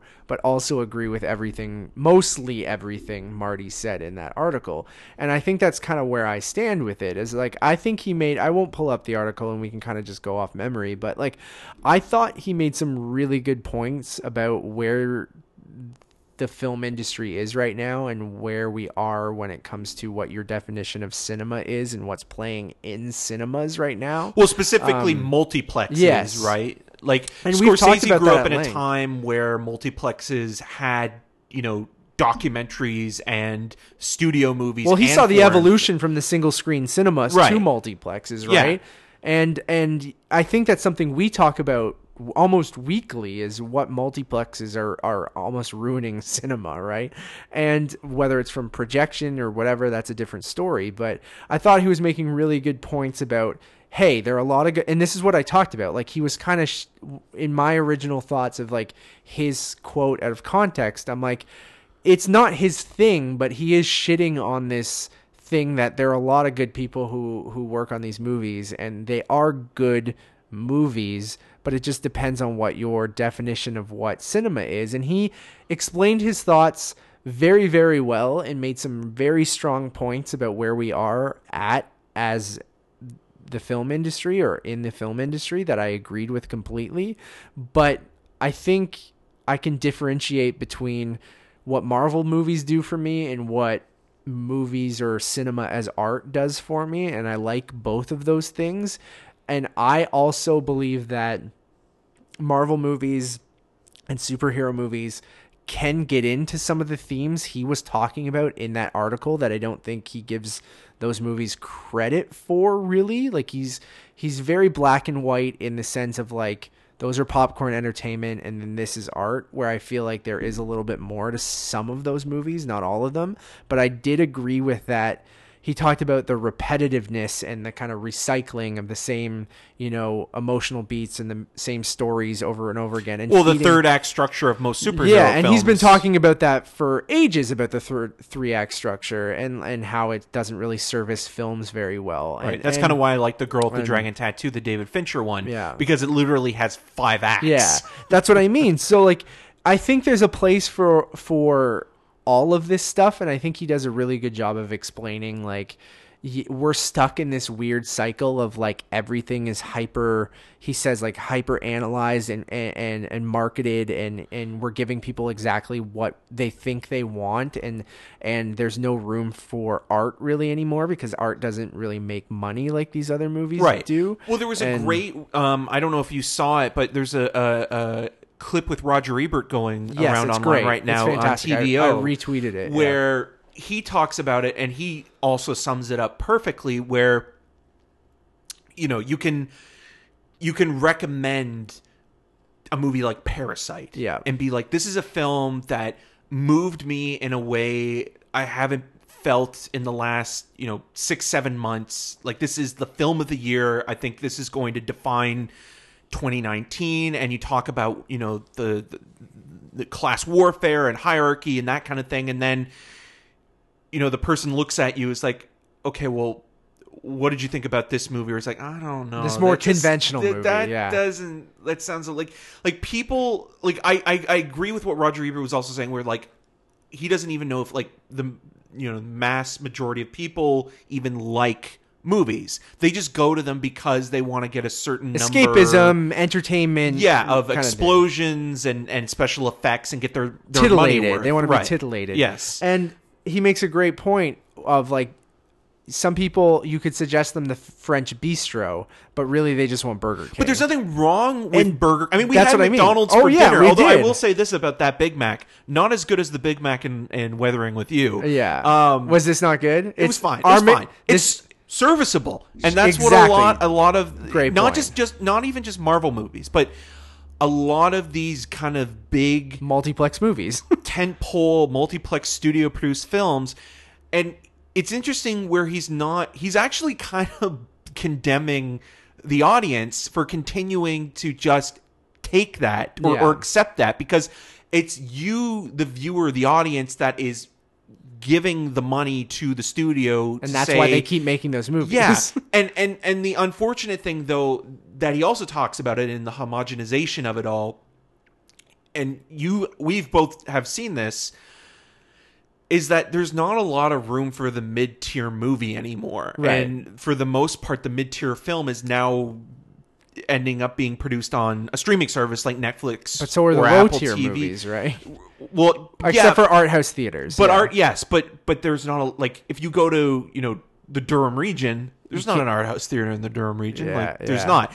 And so it is kind of killing these filmmakers that start at Sundance or a festival and, are trying to work their way up. So all they have, and Scorsese's also talked about this in other interviews, where, you take a filmmaker that's made maybe one or two movies that's played festivals and is critically acclaimed, and then they don't have, the middle movie to make anymore to really cut their teeth on. You just jump right into throw them into the $150 million the factory assembly line, and then they make this product where the machines are already built, everything is already moving and functioning. All you need to do is just be the superintendent, and that's not always the case.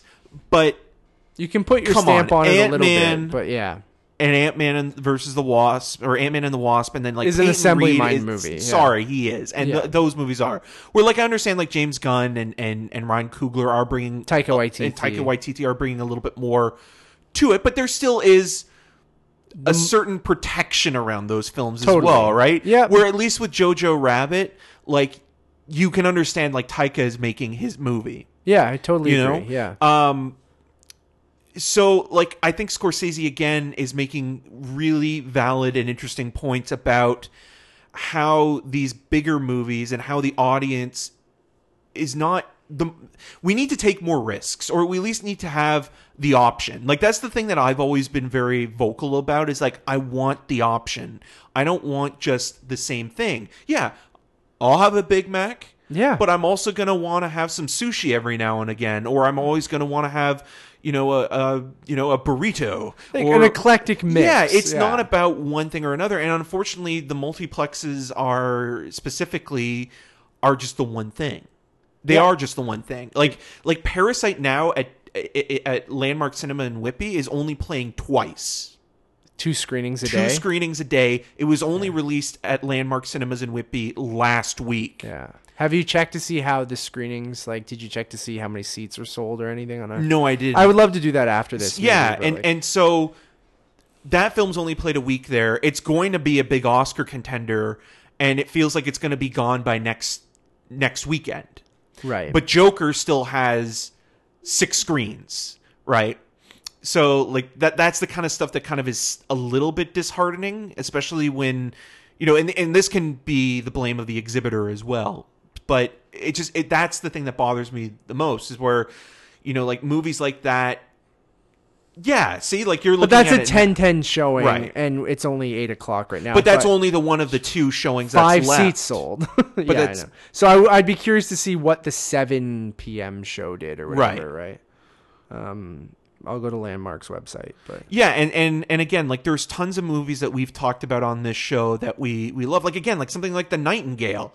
Like The Nightingale's not an easy movie, and I can't just flat out recommend it without saying like it. Yeah, it's going to challenge you, and it's going to make you think about unpleasant things in life. But they're a part of life, and you need to face those things, and you need to be a but grown up about it. that's a super tough sell to your typical audience. That's the kind of sell that you can't necessarily give to your aunts and uncles during Thanksgiving or Christmas. But at the same time, as a critic talking about it, I will say, yes, I would see the Nightingale before seeing Aquaman 2 or whatever. I mean, I think it's a testament to Parasite that it's even playing in Whitby. I know, but it's just a shame that it's only it literally only has 2 screenings now. Right. And, you know, and like for a film that is going to be around for a little while longer, like it seems like, you know, like, oh, what do I want to see? Do I want to go see the foreign language movie that's all in Korean, or do I want to see Joker again?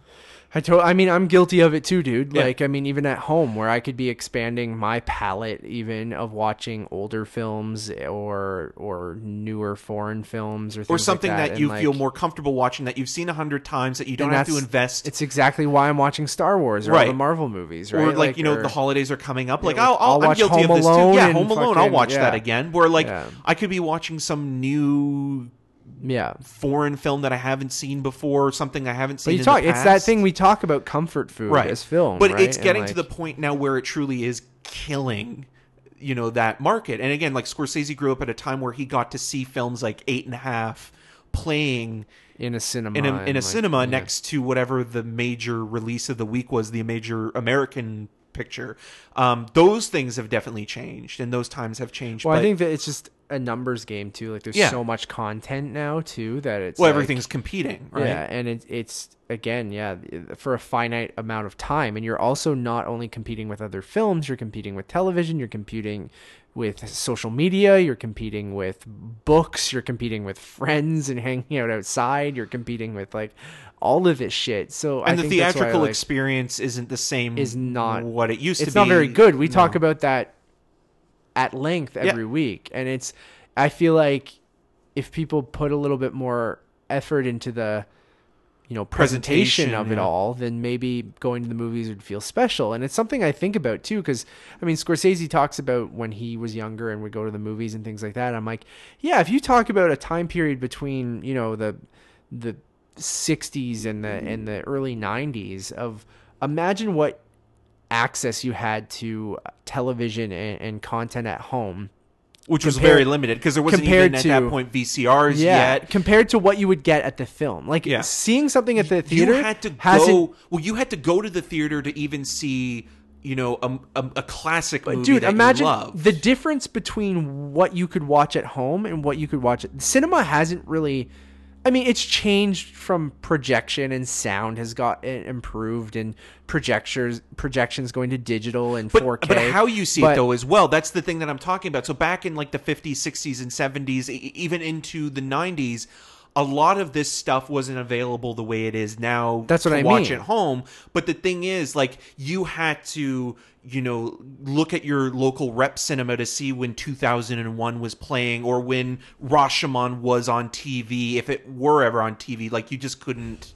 Sure, but what I'm even saying is, like, imagine your 13-inch fucking television you had at home, and I'm saying cinemas haven't really changed. Right. The screen sizes are still the same. Yeah. Imagine how much better that would be to go to the fucking movies and see this giant fucking screen with these great speakers, and how much that would have fucking ruled. And it's still great to this day, but you didn't have access to a 4K TV and a Dolby Atmos soundbar in basically every fucking home in North America. So what I'm saying is, like, back then, of course, or physical copies of media, and right? Of course, the movies would have blown your mind back then, and it would have been fucking incredible. You're seeing a gigantic screen and projected with a group of people. Like, it was a special thing, right? Where now, people are on their fucking phones, they're talking, the speakers are shitty, the projection's not very good. Well, look at our screening at last Christmas. Again. So we had I mean, I guess we'll mention it again on the last Christmas review, but we can talk about it here, and we'll just talk about the movie. Yeah, like, so we had a couple during the last. So this was because before you and Nevis showed up, he got there early with either his wife or partner or whoever, and it was so weird. Like, he kind of seemed like a bit of a stodgy asshole to begin with, but he put his coat on the seat below him. In front of him. In front of him, yeah. So I was thinking the whole time, I was like, why would you do that? Like, yeah. I don't get that at all. And so, like, for the whole time, I was saving the 2 seats for you and Nevis, and then next to me, there's his coat that's on this other seat, no one's sitting there. And he is kind of having this kind of grumpy conversation with his partner about like whether or not he wanted to go to the concession stand and get something, and she said, "Well, I brought water," and he was like, "Oh, fine, whatever." And during the movie, he, like some people, started giving his play-by-play commentary on what was going on in a way that wasn't even whispery. Like it was his just indoor voice, fully loud. And yeah, and I was surprised with you because you were having a tough day with Apple already. I was already frustrated. And like I was like, wow, you are giving this guy more wiggle room than he probably deserves, because I was getting close to the point of turning around. Because me and you were going to each other and going, yeah, I'm this close to, and then you did, and he stopped for the most part, although he kind of did it again. Yeah, and I know. We've talked about this before. I don't know if it's like just a kind of, they don't realize they're doing it, or if it's like to get attention from people, because sometimes I feel like people do it. I don't even think I think it's just, that's just they're used to talking to their partner about movies watching at home, and they don't realize that they're in fucking public, and then the people. Guy who eventually sat next to me where the coat was, which was weird because the guy saw the coat. Like usually people, when they see the coat, they'll either ask or they'll just walk away. But this one guy who was late shows up, sits there with the coat. The coat's still on there. About 20 minutes into the movie, the guy moves the coat.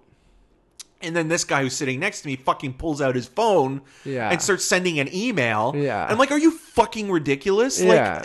Like, do you not have any empathy or understanding of like other people are watching this and trying to do this, and we're doing this as, quote unquote, a profession, but it's still our job. And it's like, take that outside if it's that important. And then he goes afterwards and grabs popcorn from his friend, buddy, who was sitting in a different section, and it was just a nightmare. And this is where like the anti-Scorsese thing comes into play to bring it all back. Is like, why the fuck do I even want to go to the because movies? like after I texted you when I was on the GO train back, and I was just kind of like, yeah, I'm really starting to think like maybe promo screenings are just not worth it anymore. Right. Because I could go see this Thursday night. Right. And it would be like, I find the promo audiences like almost, opening night audiences can be almost as bad too, but it's just that and I don't blame people for not wanting to really go to the movies, and they only go a couple times per year, because I wouldn't want to put up with a lot of this shit either. And like, I applaud places like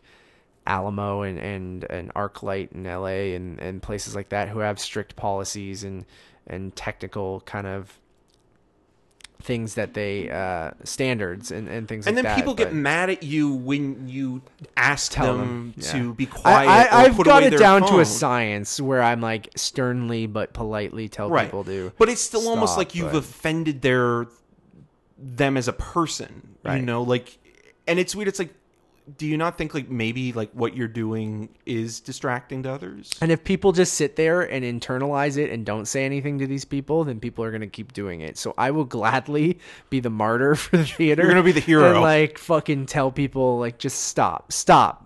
Like I hate being that guy. And I'm like, am I overly sensitive? Probably. Right. But then you worry as well, like, not that it's ever happened, and again, like someone do it get violent or something like that. Because we saw something recently. We don't want to probably talk about it too much or put anybody in a position, but we witnessed something where it got sort of physical. And it didn't need to. Yeah.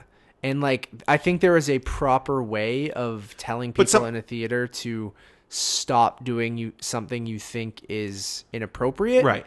And sometimes you just don't know who you're talking to. Like, you don't know what kind of temperament they have. And especially like I know you're not going to like get into a fist fight. Like, you'll just leave if you're truly upset with something.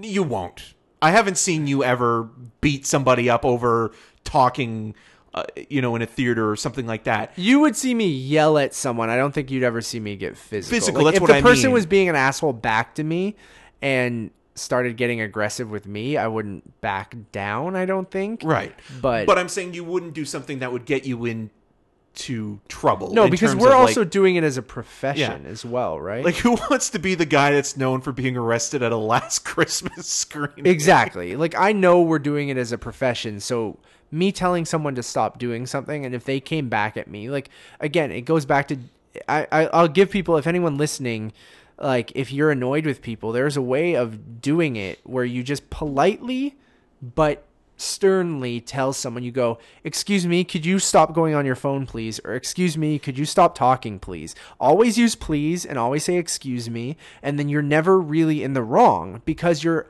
asking them to stop doing something they shouldn't be doing, right? So then if they get aggressive towards you, you're in the right. All you have to do is go, listen, I'm just asking you to stop doing something you shouldn't be doing. And you never really have to get physical or overly aggressive with people because then you're the good person. You're the good guy in that situation. You're going, listen, you are being unreasonable right now. If you're going to come at me to say, like, I'm over something rude, like this, like where I'm just asking you to fucking be courteous for the people around you. You're not in your fucking living room. Yeah. So like that's the frustrating thing. So then that makes this whole conversation, getting it back to Scorsese. And sometimes like, I mean, the worst case scenario is that, you know, if you're in an assigned seating situation, you can just change your seat or move, you know, like I find the best situation sometimes if you truly are fed up with that person is that you just remove yourself from the situation. So there's no situation to deal with. Yeah. It's a complicated thing, all of this, but ultimately I love Marvel movies and I think they serve a purpose, but I'm with you where obviously I want the option for both Marvel stuff, that popcorn Big Mac entertainment that we just indulged in right before this podcast, and sometimes I want that, more artful kind of emotional experience or fulfilling experience. I'm not saying that superhero movies can't be fulfilling in a different way, right? Like some people do go to the movies for escapism, and who are you to say that they're shitty for doing that, right? Like it's all personal preference. And I don't think Scorsese was attacking necessarily the person for enjoying that. Like he was talking it's more about the studio system and stuff, and especially, like that. I mean, Disney seems to be the biggest culprit to it all right now, and I don't disagree with that. We have a lot more news to go over. We spent a lot of time on that. It's something that I think we'll still be talking about. I'm just looking at that Porg over there. It looks like he's peeking out at me. Yeah, I have a Porg with my TIFF badge on, just hanging out on my TV shelf.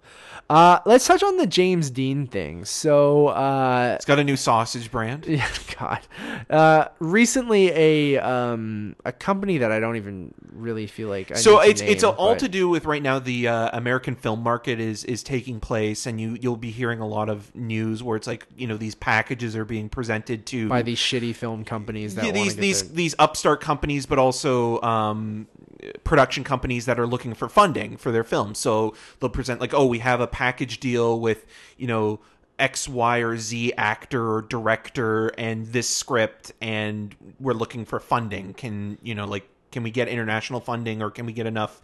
Can we get a studio to back us to go and make this movie? And a lot of these projects will mostly never see the light of day. Some of them are already done and are just looking for distribution, like the way that the director of Uncle Boomy's Uncle Boomy, we're calling his Last Life, was just picked up by Neon, the same way that Parasite was picked up by Neon at the American film market the previous year. Yeah. So we'll see with that movie. But wait, what didn't happened, that movie come out a while ago?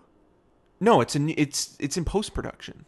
They just shot it over the. Boon Me? No. It's from the same director. Because I can't pronounce that guy's name. Sure. So you're saying it's from. Sorry, I zoned out for a second. So yeah. Yeah. So the movie's called Memoria, and it has Tilda Swinton going to Cambodia. Yes. Yeah. Okay. Yeah. I'm like, wait, they just picked up that movie? No. I'm like, that played at TIFF. No, Magnolia has that. That played back in 2011. Yeah, I remember. I recall. I just can't pronounce that director's last name. I think he goes by is like a nickname like Archie or something like that. Okay, cool. Yeah. But anyways, James Dean being resurrected through CG to play a character, and it's not even his voice. Another actor will be providing his voice, and I guess it's just his likeness is going to be used for this character in this World War I thought it was Vietnam, a Vietnam War film. Yeah, called Finding Jack. Yeah. Which sounds like a really pretentious title to begin with. And they're like, we searched far and wide for the lead of this film, and the only person that made sense was the only James person we Dean. could dig up was I'm like, James are you Dean. fucking kidding me, dude? Like, this is, like, I understand. So this feels grosser to me because he has absolutely no say in it. And I know his family gave permission for them to do it, but it just feels so skeezy to be like, there is no one who could have played this role except for fucking James Dean. And then resurrecting this guy and digitally recreating him. And I know there's something like with Peter Cushing in, is it Peter Cushing in Star Wars? In Rogue One. In Rogue One. But these are characters these people played, right? So for me, it's like they chose to play that character in their actual lives, and we are going to be reprising their role with permission from their family. So at least they, to me, had some say in the sense of like, yes, this is a role I took on. But I don't know if Peter, like, say with Peter Cushing though, like I don't know if they, at the time that they were making Star Wars, the first film, that they knew the magnitude of what it was going to be. I understand that, dude. But do you understand? Like, you get that? Like, I get it's a role. I get it's a role, but I also understand the point of view where it's like it's still because this. So the debate is basically, grave robbing or So this has happened a few times before this as well. So I already knew this, but I should give him credit because he posted a photo of it. So Peter Kaplowski posted a photo of Laurence Olivier, who his archival footage of him was used for Sky Captain in The World of Tomorrow in one scene where they kind of used like his head to be kind of like a Wizard of Oz kind of type character. And then there was another situation that was almost exactly the same where they took Brando and they used him for Superman Returns. They used footage of him that had never been used before. And you could even talk about... But he also played that character. Yeah, and you can even now talk about, like, Carrie Fisher with Rise of Skywalker. Yeah. But the one that I think is also kind of interesting as well that also has to do with war is the World War I movie, that Peter Jackson documentary that he directed last year, or released last year, They Shall Not Grow Old, where they took the actual faces of the men and women that served in World War II and put them on actors' faces to recreate certain sequences. So it almost looked like Snapchat, like, like the way that you take a face.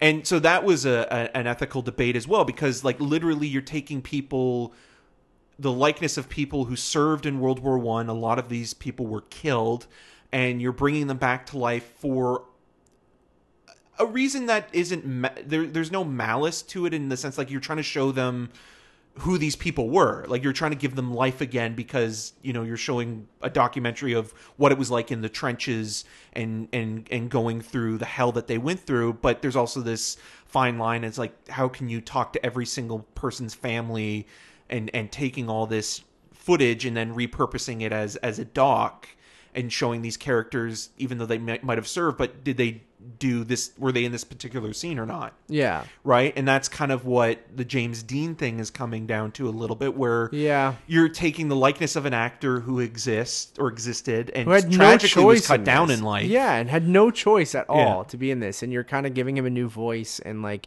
putting him in a role that he had no... Like, my argument with some of the other stuff is... Or even the Tupac hologram. That is a projection of, like, I don't think they digitally recreated him, did they? Like, I thought it was just actually like one of his performances that they just put into a hologram or something like that. Oh, but I thought it was like somebody did like who knows? Capture. It's all kind of skeezy, right? And we're getting to that point. It's a gray zone. It's like the internet. We don't know the rules. And with Gemini Man, even recently, like I think they've made huge leaps, and Ang Lee's even talked about this, of like this digital... There's difference between digital projection and digital cinema, in a sense where you can have these fully CG characters that look real. And I mean, I'm very excited to play Death Stranding, which came out today, by Hideo Kojima, who's obviously a huge film fan, and his games are very cinematic, and it stars Norman Reedus and Mads Mikkelsen and Lea Seydoux and Nicholas Winding Refn, Guillermo del Toro, Edgar Wright is in the game too. So it's but the graphics look so real, right? Like he's creating these cutscenes that are essentially digital cinema, right? It's all CG. It's an animated film, but these characters look like these actors that they're portraying. So who's saying that in the future we can't have a fucking Avengers or Expendables movie with a bunch of people who are fucking dead?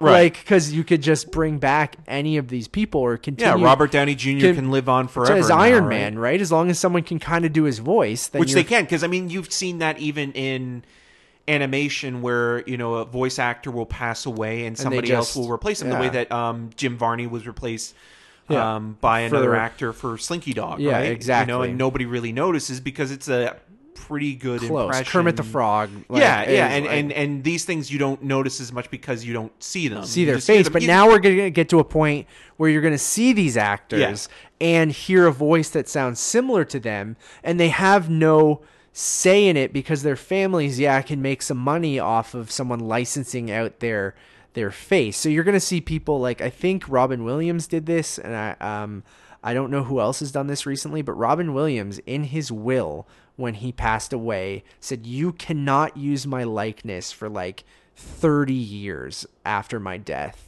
Like, which is like, I think you're going to start seeing. Should have extended that. Like, to 100. I think, I don't know, it might be longer. It's but almost like being in like public domain, right? Like a movie, when a movie or a piece of music you is shouldn't be able to use to... someone's likeness for 100 years or something, right? And even or then, ever, really. Like ever, really. Like, but I think you're going to start seeing after this James Dean thing, and after you see people like Chris Evans get tens of thousands of retweets on his comment on it, and you're seeing other people in Hollywood comment on it, I think they're going to start seeing this. And like, in James Dean, he passed too early, and he died in a motorcycle and it was before accident. a time where he would even envision that someone could digitally take his fucking likeness and make it into a movie. So that's where I don't think it's really fair to take this person. And I'm not saying that makes it okay for Peter Cushing or Leia,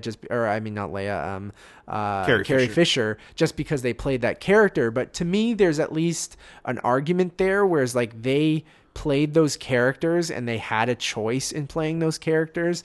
So if you're making a movie in that universe and you're using their likeness, as long as their family says it's okay, at least that person chose that character they know that they played that character, if that makes any sense at all. I get what you're saying, but I do think it still is like this. It is weird, a weird gray fine zone, line. But it's also interesting as well. Like a lot of people were mentioning Waltz with Bashir director Ari Foreman's The Congress with Robin Wright, kind of predicting this 5 or 6 years ago, where there's a scene with where Robin Wright, who plays this faded actress who is being paid to have one final gig, and the gig is this studio is downloading her likeness so they can use her likeness for any production that they want. And it's not just the likeness of what she appears to be in the age she is now. I think she's in her late 40s at the time that they scan her face, but they can use from that likeness that they scanned and, you know, turn her into a 20-year-old again. Right. And sort of owning that. And then BoJack Horseman is another show that kind of did that with the Seabiscuit-esque storyline where BoJack wasn't even, you know, going to be on the show. And what ended up happening was they downloaded or scanned his face and they just made the movie without him and just used his likeness. And, you know, you're getting to that point where these things are becoming a more realistic option, if anything at all. And it's kind of scary, and the uncanny valley of it is still there, obviously. But I think as we progress, I mean, we'll get to a point where it will look real enough or convincing enough to the human eye where, you know, we'll be seeing these people again. And, you know, the question of the ethics will always have to be coming into play. But it's the other thing that's interesting about this is that would we be talking about this movie if this James Dean bit wasn't even mentioned? No, we wouldn't. So this is giving this guy movie free and that's why they're publicity. doing it. They're doing it for that reason. And he's they're not bullshitting. doing it because it's really like that's this why is I laughed. The person that is. That's why I laughed at that quote, because I'm like, that is total horseshit. You're only doing this. James Dean is the only guy that could have played that role. Bullshit. Yeah. I mean, like, if James Franco was a better person, you could just hire him. So yeah, like I don't know. It's And then going back, like even in Death Stranding, like Lindsay Wagner is in the game, and she's playing a younger version of herself. So Right.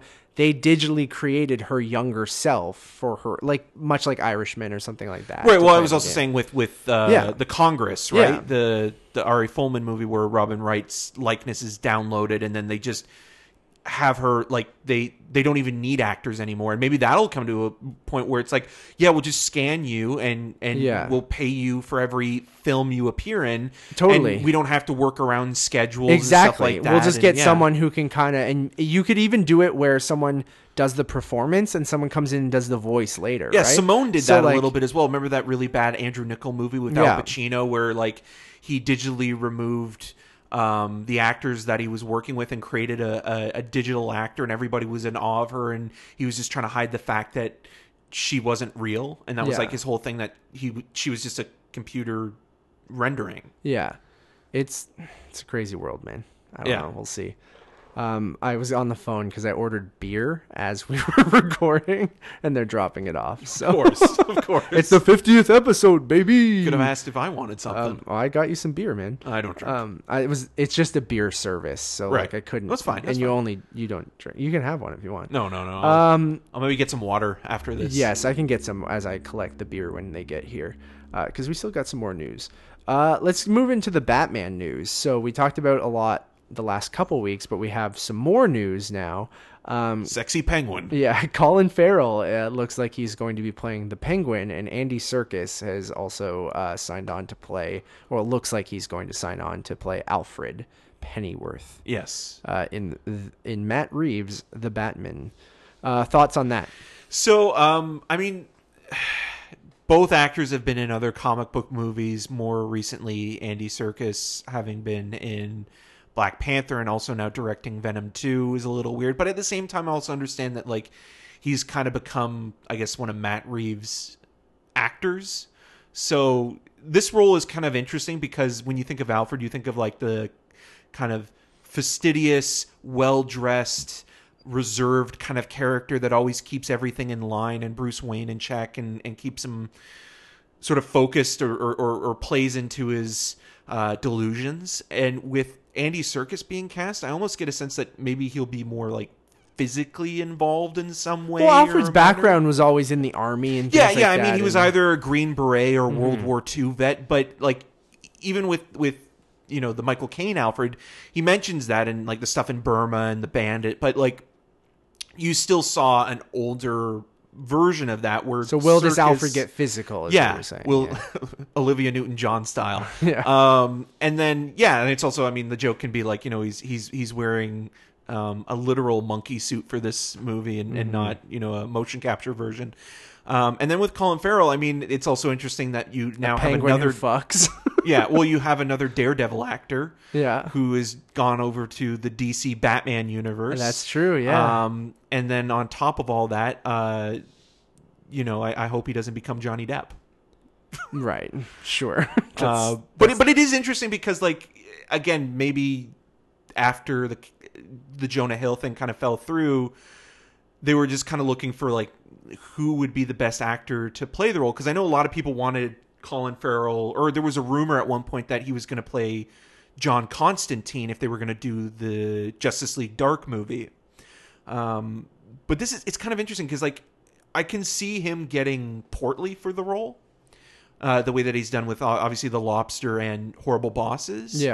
But it is an odd choice. Like, I'm not against it. It's just I mean, in the Batman Telltale video game that came out on PS4, which is sort of a choose your own adventure style Batman game that was a little darker, the Penguin and Oswald Cobblepot was more of Batman's kind of mirror rather than being this kind of portly, short penguin. Like, he still had kind of the hook nose and things like that, but he was almost just like Bruce's friend when they were kids. And but that was like more Harvey in a lot of the more recent adaptations. But that's interesting because, like, you could almost you could just go the complete opposite of what Penguin is and make him like super jacked, like almost like Bane, and be like, yeah, I'm just like ripped. Well, you Penguin. could. I mean, if you make him his counterpart, and that they were friends as kid, and the Cobblepots and the Waynes were like these two big rich families in Gotham and stuff like that, and how things happened to each of them. Like,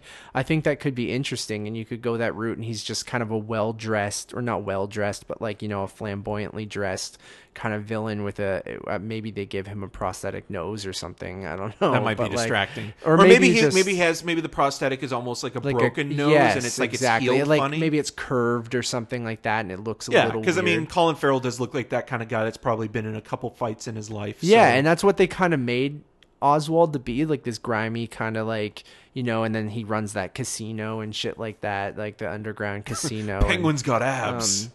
So I could see that being kind of interesting, and I mean, the cast that they've been rounding out for this movie, I think, is incredible, and like I'm very, very curious. And like what I read recently is that it's going to be more like a sort of like a Sherlock Holmes kind of movie, and not like the Guy Ritchie ones, but a Sherlock Holmes style story. Because Colin Farrell's in the new Guy Ritchie movie, so right, he is, yeah.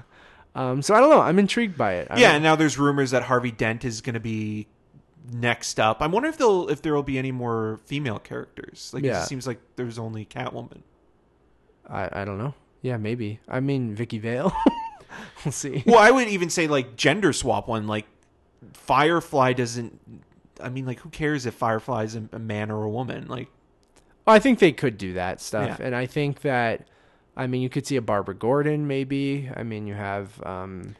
Well, what's her name has never been used in any of them. Leslie Tompkins, who's always kind of like the one that's kind of looked after Bruce medically when he's really needed it. And I know she was a big part of the 90s animated series. Yeah, well, and this seems like it's going to have an animated series vibe with the amount of villains and kind of... But I like that the world's already established and you just don't have to go through origin stories. Like, it's already done. Like, we kind of get the gist of it. There's been enough Batman movies now for people to understand the basic mythology and narrative that's, Bob Clark has created, and it's Bob Kane has created, and like that's it. Like, you don't need to really like spend like 20 minutes with Two-Face getting acid poured on him, or right. We already know most of these villains, right? So just drop us in there, much like just get us on in, man. Yeah, I totally agree with that. Very, very excited. Keeping into the superhero news, not much to say about this, but we officially got a release date for the Spider-Man Into the Spider-Verse sequel, which is going to be swinging our way in 2022. See, that's the one that I would say, like, hey, Marty, we're buddies. Watch this movie. It's pretty good. Yeah, I know, right? Here's a superhero movie that's pretty good. Like, this is how it should work.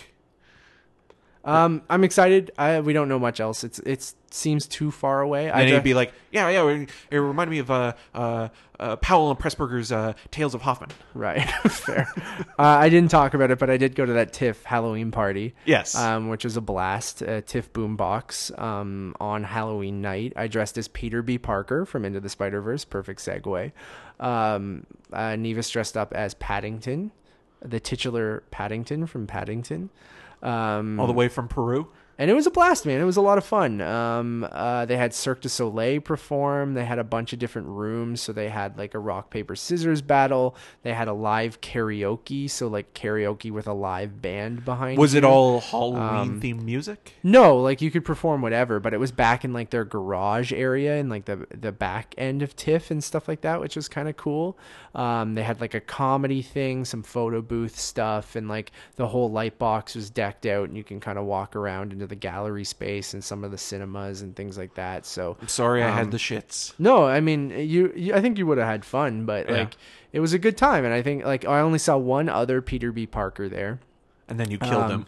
Yeah, my costume was better than his. But people check out my Instagram at Matt Rohrbeck. Well, the thing I like the most is that you've truly committed to it, that you had two different shoes. Oh, 100%, dude. I had to. One of the first comments, I wore it into work that day, was someone was like, why are you wearing two different shoes? I'm like, it's Halloween, and two, watch Into the Spider-Verse, damn it.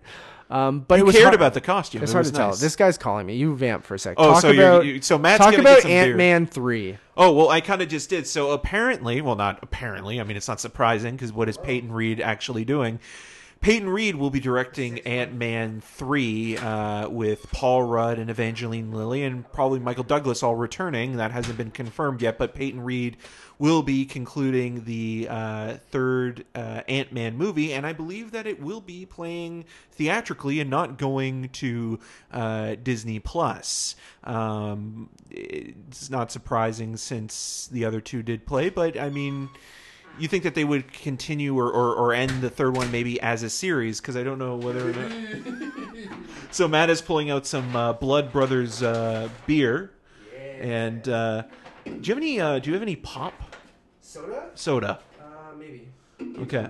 I'm getting... Well, I was... Or we can just talk about it. I was just talking about Ant-Man 3 and Peyton Reed returning, the titular Peyton Reed, to the Ant-Man series, and that it's kind of surprising that... Cold brew, chocolate milk, soda water, regular water. Chocolate milk? Yeah. I mean, unless you want that. No, I'm gonna drink beer. Okay, all right. I got more beer, everyone. Yeah, he's got more beer, baby, and I got this milk to go from McDonald's. Really excited. So I mean, almost Ant-Man feels at this point like a obligation than anything else in the Marvel universe. But I think what's actually worth talking about, which... as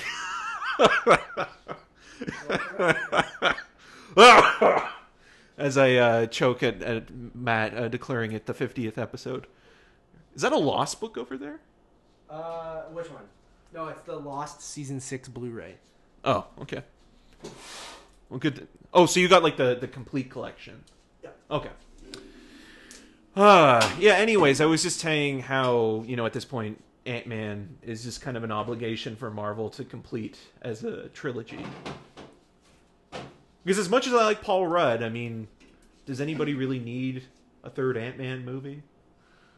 No. I don't know if anyone can hear me. But... I'm just asking this question to the audience in general. Sorry, I was getting my beer. And I'm fine. I'm just, I thought that was funny. Because it's Friday night, we're recording. It's our 50th episode. I am going to have a Love Trip double IPA from Blood Brothers. So, and you're having a nice chocolate milk from my Happy Meal. I never drank. So, Ant-Man 3. I'm surprised this isn't doing the Disney Plus thing, but maybe that's what I said while you were getting your beer. Sorry, I mean I'm agreeing with you. Good. Maybe there's not enough there to spread it out over 6 hours. So why not just spend, a bit of that budget on just a movie? So. But it is interesting that Bob Iger recently said, and what was it for Forbes? I don't know. It was for some Wall Street Journal-esque thing. The one where he said you have to watch the Disney Plus series? Yeah, but more specifically, he gave the hint now that you have to watch both WandaVision and Loki to connect Doctor Strange and the madness of the multiverse, right? Yeah, because he said Loki will... makes sense because Loki is tying into the multiverse stuff, right? And Doctor Strange having been in Thor Ragnarok, right? So there is the connection there already. Ant-Man is probably one of my least... I love Paul Rudd. I said that as well, yeah. Everyone go watch his Hot Ones. Yeah. Did you also say that? I'm just repeating everything that you said. I didn't say the Hot Ones bit, but I said Paul Rudd is very charismatic. I got he's the best. Yeah. And I love him... And forever young. I love him as Ant-Man, but I like Ant-Man as a supporting character in Civil War. It's the same thing as the Hulk, right? Yeah. You like the Hulk when he's a part of the team, but he doesn't work really... Or he works in small doses, right? Like, I liked Paul Rudd just on house arrest, like, playing the drums and kind of, hanging out at his house. Well, that's why, like, someone like Evangeline Lilly, when she kind of, like, takes over the film, it's more of the Wasp's movie than it is Ant-Man, and Wasp is a more interesting character than Ant-Man. Yeah, ultimately. I would agree. Yeah. So I don't know. Ant-Man 3 seems like it'll be another one of the... It's like a weirdly okay palate cleanser in between movies that you actually care about, if that makes sense. Like, but it also hurts it when you slip it in between like the event films. Yeah. So like when you have Endgame and it's like you're at peak level... after Infinity War. Yeah, and then you're coming down, but you want more at the same time, and what you get is like this footnote in the series, and like Captain where Marvel, Spider-Man feels important still, right? Yeah, like that was actually enjoyable and weirdly satisfying. And like the way that people reacted to him being temporarily pulled out of the Marvel Studios webbing showed you how much people cared about that character. If you were to say that Ant-Man was being pulled from the Marvel universe, like say some other studio claimed to have rights to it, nobody would care. Would care, yeah. Again, nothing against Paul Rudd or Evangeline Lilly, but yeah, like the character itself just... Now, if Edgar Wright would have directed that first film... Yeah, and I mean, there are little bits, there are fingerprints there of his work, but... In the first film, yeah. Yeah, it's not a... It's the What If movie, right? I totally agree. Scream 5 is in development. Cool. Next story. Yep. I don't know. I like the Scream films. Like, I First two are fine. Yes, I would agree with that. And I like the fourth one. Just throwing it out there. Wasn't there a TV series as well on Netflix? On MTV. It didn't eventually It went to Netflix in Canada. I think it became a Netflix original series. Yeah. Yeah. Yeah, I never watched any of that series, either. But the third movie is very bad, but I do like the first two. And Henry Winkler's in the first one as the principal. And I like the fourth one. So, you know what? The fourth one isn't good, but there are moments I remembered being more brutal than I thought it would be. Like when Anthony Anderson is stabbed in the face. So I was like, oh, wow. They're really going for that. And then, like, the reveal of who one of the killers is reminded me of her father. Yeah. Like she went full... Yeah, fill in the, you know what I'm talking about. Oh, yeah. So I have no idea what the hell they would do if they're rebooting it, or if. Or do they even call it Scream or Stab? Are they going to do that legacy sequel thing where they like it's only a sequel to the first one? Or Kevin something Williamson like is that. the worst, though. He does kind of, yeah. I mean, R.I.P. Wes Craven. But, yeah. Next up, Darcy Corden is joining Abby Jacobson in A League of Their Own. Is it a movie or series? I think it's a series. Yeah, Amazon series. There's no crying in baseball. Yeah, so like both of them. So she was on GMM recently. Yes, she was. You guys would know her from The Good Place. Yeah, she's also in Barry. And Barry, yes. Abby Jacobson, obviously from Broad City. Yep. Love both of them, so love me some baseball. So, you know what? I'm intrigued. I kind of want to watch this. I don't really get intrigued by television that often, but depends on how many episodes and how long they are. Right. Because God bless Nicholas Winding Refn, but I just can't get started on Too Old to Die Young. I want to watch it, but I'm like, man, if this was like a 2-hour movie, even 2.5-hour movie, I would have watched it by now, but 13 hours of this? I don't know. Yeah, a little goes a long way, especially with his style, which is great. I mean, but I feel like he hasn't really been able to top Drive. No, I agree with that. Although I do like Neon Demon. Same. Do you have any interest in this at all? I mean, Do you like A League of Their Own? Yeah, I mean, it's been a while since I've seen it. I really like the late, great Penny Marshall as a director. She also did Big. So we'll see. I mean, it would be interesting to see how they expand the story. Like, would they focus like the first few episodes on the recruiting, or would they give you more backstory into sort of like, you know, the men going off to war and like why, you know, the female baseball team was created in the first place and like that kind of stuff? Or like, are they going to go right into like the team already playing, or are they going to sort of focus on the Gina Davis-esque character sort of clashing with the Tom Hanks kind of coach? Yeah. Yeah, Amazon's always that weird one where like I feel like they're just there, right? You know? Well, the only thing you've watched is The Boys, really, yeah, which right? I liked, but even then, I feel like it's throwaway. Like it's not like I'm like clamoring for the second season or something. Like I'm not like, oh fuck, I can't. I want Invincible more than I want. And all I've watched is old episodes of Unsolved Mysteries. Yeah. I am literally a 75-year-old man. Yeah. Do you care about this Chris Pine playing Walter Cronkite thing? No, I think that the only interesting thing with Newsflash is that it was originally a David Gordon Green movie, and Seth Rogen was going to play. I didn't mention this, but he directed the first episode of Dickinson. Oh, nice. Yeah. I like David Gordon Green. Which I had no idea he did that until the credit popped up. In between the Halloween movies. Yeah.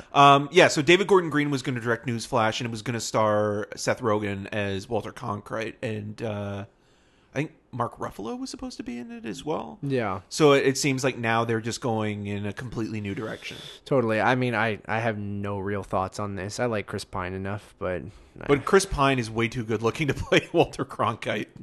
Right. They said they'll have to do some work there. Nothing against Walter Cronkite. Sure. He yeah, was but a great I mean, journalist, but different looking guy than Chris Pine. Yeah. John Boyega signed on. Cronkite fucks. God. John Boyega signed to star in Rebel Ridge from Jeremy Saulnier, who you guys would know as the director of Green Room and Hold the Dark most recently. Yep. And it's going to be on. It's another Netflix movie after Hold the Dark. So, do you know much about this film? No, I don't. But it's supposed to be kind of almost like a companion piece to Green Room in a way. Yeah, I believe so. I'm trying to see sort of looking at America right now and how the divide is kind of widened since the Trump administration and what's going on socially and politically speaking. So I have this from Collider. Rebel Ridge will find Boyega playing an ex-Marine who takes on a group of dirty cops in a high-velocity thriller that explores systemic American injustices through bone-breaking action sequences and dark humor. So it almost sounds like a genre version of what Detroit was. Sure, yeah.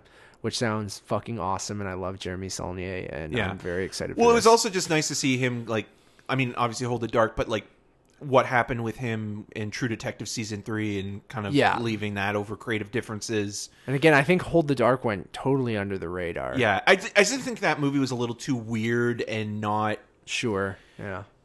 As much of an adrenaline rush as Green... Green Room was the movie that kind of really surprised people in terms of, I was not expecting this, quote-unquote... art house movie to also be a self-contained single location action film that is really, really gory. And then even Blue Ruin is a film where it's almost deceiving in a way where you think you're getting this slow burn. Yeah, it's a slow burn, but there's still something about that. Like my brother Connor is a casual moviegoer, and he saw Blue Ruin. He's like, "Dude, this movie's amazing. Have you seen it?" It's good. I've talked to you about it 100 times. Because I remember Blue Ruin was one of those movies at TIFF where I went in knowing, when we do the pre-screeners from an upcoming filmmaker, you don't know what you're gonna get, right? It's usually a mixed bag. It could either be something. What was that fucking movie we saw this year that was all in darkness and we couldn't see what the hell? The Giant. Happening? The Giant, right? Yeah. It could either be The Giant or it could be Blue Ruin, right? And Blue Ruin, but sometimes the bad stuff can lead to good stuff, or the stuff that is boring can lead to other good things, like the way that you and Neva's met during The Unknown Known. Sure, yeah, which was originally supposed to be Tom at the Farm, right? So, although I like Tom at the Farm, and I like The Unknown Known. Sure, I don't because I'm trash. I wasn't going to say that. Anyways, I am very excited for this. I think he's one of my favorite working directors right now, and I think he's knocked it out of the park with his first 3 films, and I can't wait to see what this is. Yeah, and Boyega post Star Wars as well will be interesting as well, because it seems like he hasn't really found his next thing yet. He's with Detroit. He's good in Detroit. It's not a great movie, but there are moments in that film that are strong, and he's one of the best parts of it. And then with Pacific Rim, Uprising. I understand why he did it, but at the same time, it's that film was never going to really go anywhere. Right, so. I agree. Moving on to some Jurassic World 3 or Jurassic Park 6 news, however you want to call it. They're bringing back Justice Smith and Daniela Pineda. I don't know. From Jurassic World 2. Cool. Moving on. God, just no. I mean, I don't want to just openly be an asshole to someone. As a person, I'm sure he's lovely. Nice, as but an he actor, sucks, dude. He's bad. Yeah, he's so bad. He was horrible in Jurassic World 2, and he's horrible in Detective Pikachu. And I'm just like, they gotta bring back Joe Mazzello. Yeah, I mean, we talked about Eric hung out with Joseph Mazzello last week, and bring him back. If you're bringing back the OG cast, you gotta bring him back, man. Or bring Joe Mazzello into a G.I. Joe movie. Sure, G.I. Joe Mazzello. Yeah, I'm into that. So I don't know. I don't even remember their characters from the last one. He was like the I don't know. They're both like she the was nerdy, the veterinarian, like the dino vet, and he the Laura was Dern character, like the guy that screamed at everything. Sure. Yeah. Yes, I remember. Yeah, he sucks. Sorry. And then he was in Detective Pikachu, and he was bland in that as well. Yeah, he was not good. Anyways, that's our thoughts on that. Like, if you have a name that's Justice, you got to live up to that. Like, Big Ben Affleck is going to be in Hypnotic, which is the new movie from Robert Rodriguez, following up Alita Battle Angel, which was basically a James Cameron movie. Right. Robert Rodriguez is one of those guys that I do like him, but you never know what you're really gonna get. Well, no, you do, because he's always working with. Yeah, I can cut the costs here. Sure, I can. I guess Alita he's was like that George one. Lucas in a weird way, where like he monetizes everything that he makes at some point. Sure, like it's like, I can shoot this film in my basement. Yeah, single. He's kind of like Jason Blum. Sure, yeah. He's the earlier Jason Blum. Because like he was the guy. I mean, he was an early adopter on digital versus green film, screen, and it all looks horrible because it was the beginning, but it still looks bad. Like the artistic point of view doesn't really work. I mean, some of the stuff in Sin City is good, or at least is interesting. But yeah, I think he needs to work with an actual budget, and he shouldn't be stingy. Like, he should actually, whatever money he gets, he should put into the film, and not say like, oh, I can cut this in post, or cut a corner here or there, and we don't have to do this or that. So it depends. Like, I miss the Robert Rodriguez who directed Desperado. Yeah, and I worry, like, it doesn't look like a major studio or anything is attached onto this. So when you get, like, no offense to some of these kind of, like... Is this also an AFM movie? Probably. Yeah. I'm assuming why all of these things are coming out right now. Because they're all these studios that I haven't really heard of. Like, credited as producers, Studio 8 CEO Jeff Robinov. Yeah, I think this is probably an AFM. Yeah, so it's just like... I mean, no offense to STX, but it just, like, reeks of that kind of thing. Yeah, STX will sometimes have, like, that one movie that kind of is a surprise. It's like Hustlers this year. Hustlers, and then The Edge of 17 with Haley Steinfeld are, like, the two, like, outliers in, like, a world filled with Gerard Butler and Jackie Chan movies. Yeah. It's...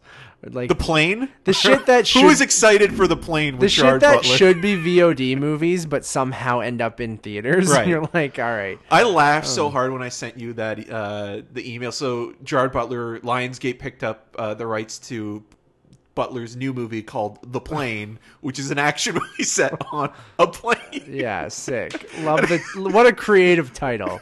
What a creative title. Look at what Butler has become. Like, he truly is basically 1 foot in VOD or direct-to-video releases, and yet still there's something that's kind of keeping him afloat, and I think it's companies like this, like STX or Lionsgate or Millennium Films, that are just like, yeah, we could still use you in a way for something that is kind of like a low-level C-list action movie. Like, I know some people really love Den of Thieves, and the whole time when I was watching that film, there were some kind of funny, weird, idiosyncratic moments, but all I was thinking was like, guys, this is like a bad ripoff of Heat. And like, for people to actually like love this, I'm not sure if the love is genuine or not. But that's me.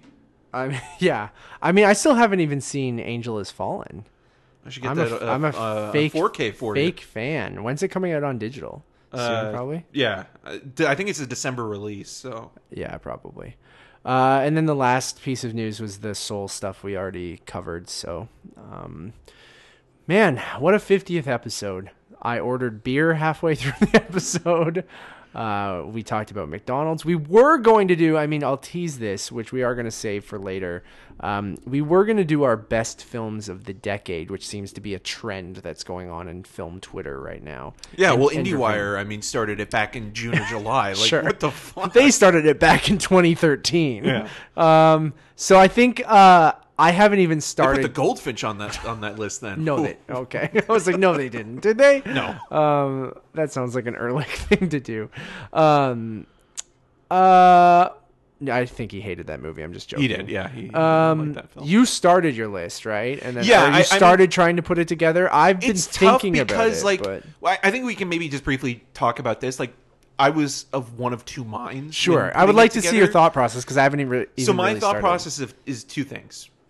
One, did it have an influence on the decade itself? Like, how did it shape the decade? How did it shape pop culture? How did it change the way that the industry makes movies or influence other filmmakers to make movies that are like, quote, like this film? And then the other one is, what do I think is the best movies of the year? And sometimes those two things meet, and then sometimes like you got to think like, okay, well, what represents the decade? Because sometimes there are some movies that I don't necessarily love, but at the same time you can't deny their importance. Sure. Right. So are you taking this from a subjective personal stance, or are you doing it from a is it favorite versus best, or are you saying both? Yeah. It's a combination of both. I'm trying to include the ones that I think are my personal favorites, but at the same time, well, it's like which movies you want to champion that you really loved. But also I can't, again, like I will not deny, the importance of something like Under the Skin, which I think has had a which I never huge saw, which I impact probably should, on the last 5 or 6 years. And like just the introduction of Mika Levy as a composer is huge, because the way that movie is made and sounds and is created. And it's the same thing with, Social Network. Like Social Network, I love Social Network, but like in terms of like that kicked off the decade really with 2010, and sort of a lot of people were looking at that movie before it was made. It's like, oh, you're making the Facebook movie. So I remember when they announced David Fincher's making the Facebook movie. Yeah, and so a lot of people thought it was going to be, like the Emoji Movie, but with Facebook. And it turned out, no, they turned it into this amazing, courtroom procedural that is, fast-paced and dialogue-driven, but also very cinematic. And those two things don't always come together or complement each other. Social Network will be high up on my list. The way that Trent Reznor and Atticus Ross were introduced to the world of film composing. Yeah. So that had a huge impact on the last 10 years. I agreed completely. And like the way like you can look at, and also I think the other thing you need to do is you need to at least pick one movie from each year. Yeah. So how many do you want to do? 25. You want to do 25? We usually do a top 25 of the year, right? Yeah. So why not do that for the decade? That makes the most sense. Because I don't think you can just do 10. Because like there's more. I can barely do 10 in 1 year. Yeah. So to do one for 1 decade is ridiculous. Like I would even consider doubling it to 50 because we usually do 25. Right. But is that too many? That might be too many. Yeah. And there might be some overlap. I mean, I understand that. But again, like I think that's fine. Like I think if there's overlap, there's overlap. And like I know like this isn't anything new. I mean, this has been done by critics for countless years. I mean, Siskel and Ebert would always do it at the end of every decade. Like obviously their most popular one was their end of the 80s, where they picked Raging Bull as the best film, as the best movie of the decade, and that was also 1980. And we're doing separate lists. Yes, correct. Yeah. Cool. And then compare and contrast. Yeah, I mean it'll be interesting because like I also think like in a way you do kind of, not that it's needed, but I almost feel like you do need a superhero movie on there just to be like, well, like, this is a huge representation of what I will have multiple pop culture was at the time. And that's why at this moment I'm going with Spider-Verse, because I feel that represents as the one that will make the top 25. Yeah. And I know it's more recent, but at the same time, I feel like it represents everything that has happened with the comic book genre in the last 10 years. And I will spoil and say I will probably, like, it's weird because like when you do a Marvel list comparing to what you would put on this list, right? Like, but then you look at the Scorsese thing again, where like one of the top movies I'm putting on my list, or the top 2 of the top movies, because I think they're companion pieces and they need to be together, is The Act of Killing and The Look of Silence, which is about the Indonesian genocide. Yeah. those movies are more than movies, in my opinion. Yeah, those sure. are documents showing a piece of horrific history that needs to be seen.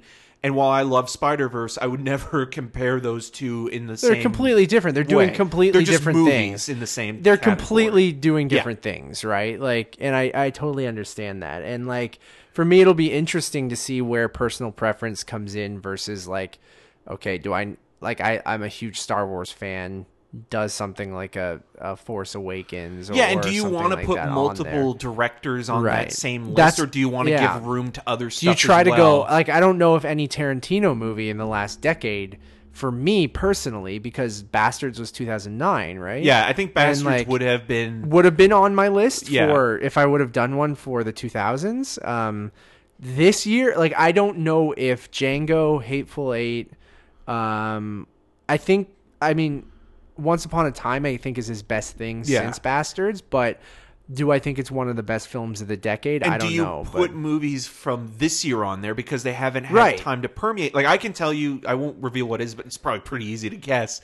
Parasite, right? Like, it's just like, where does that go? And I think, like, but it is on my list because I also feel that it is a representation of this year. And when we look back to 2019, we'll be like, okay, well, what was a theme of 2019? So then, class warfare. That's the other difficult thing. Do you go back to each year and find your number one film for each year? Yeah, so that's another question where it's like, I was looking at the year that I had the Social Network on. My number one movie was True Grit. Yeah, and I love True Grit, but it hasn't held up. Go back to Haley Steinfeld again. It hasn't held up as well as. Well, no, it's still a great movie. I would just say that, but like in terms of like what I would represent.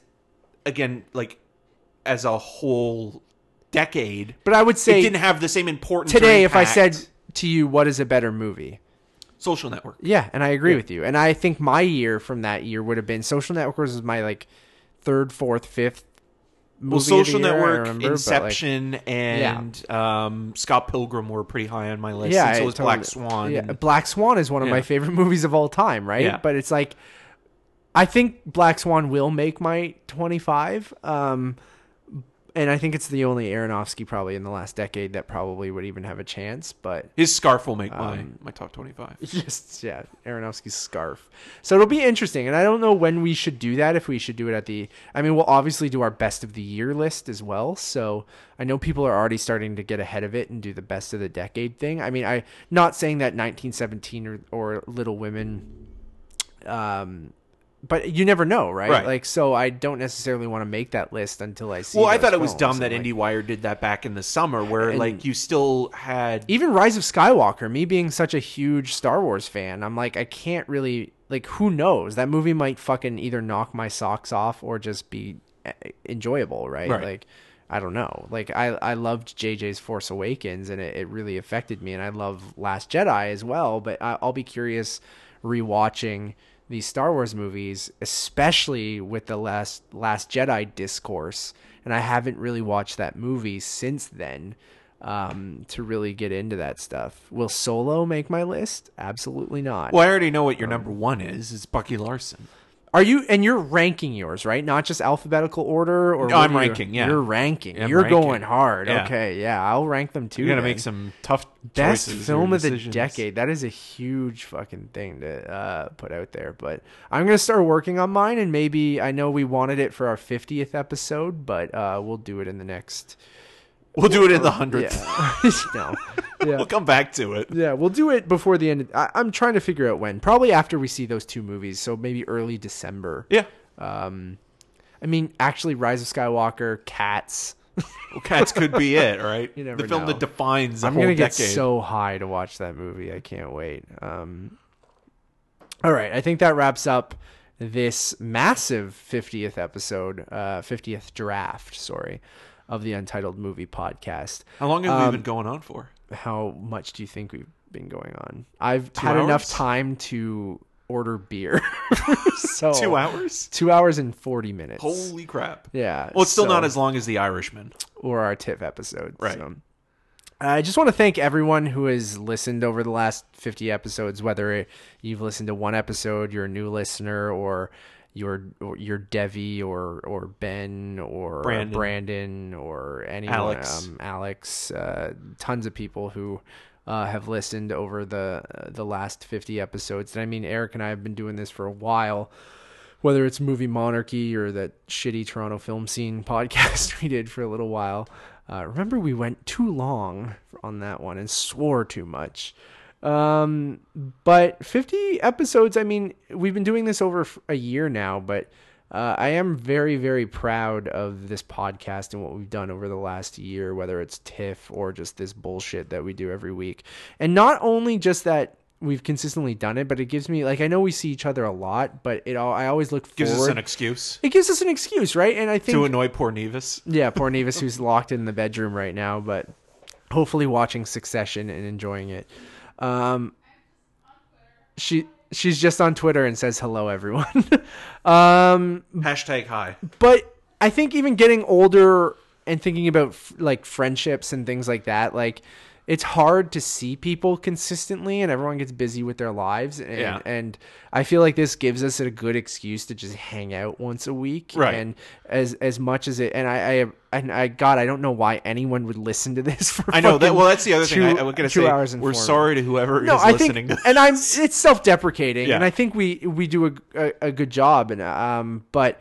I appreciate, we really do. I know it sounds like bullshitty kind of, we're so appreciative of everyone, but we really, like, anytime someone sends us a message, or I see someone in person, or someone tweeting online or posting in an Instagram story about this podcast, it's again, it's a tough industry where we're not really making much money doing this. We really do it. It's for the passion. Because we love it. So, and we do really appreciate that there are even, I have always said this, if one person is getting some sort of enjoyment out of this nonsense, what enjoyment doing, that is, don't let us know. Then it is worth it. So, I really do love, movies, and I love chatting with you, man. And, 50 episodes is like not crazy, but I mean it's a pretty good.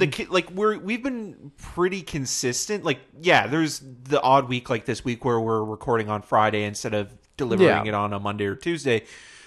But I mean, that seems to be a big part of it, where like some people will start a podcast and they'll go for, maybe 5 to 20 episodes at the most, and then they'll kind of, life gets in the way, and that happens. And I totally understand that. And then it kind of it ends up on the back burner, and they don't go to it again. And like, we are now halfway to 100, and it's like, again, we've just kept doing it. And yeah, maybe the quality hasn't always been the greatest, but I think the consistency, the quality's been good. We're just ridiculous. Yeah, but I think the consistency and the passion and our love of, what we're talking about, and our friendship hopefully comes through. And again, we just enjoy talking about this stuff, and, having a chance to, I guess, share it with other people who are willing to listen to it. It's kind of nice. It's nice to know that there are other weirdos out there like us that are interested in movies and obsess over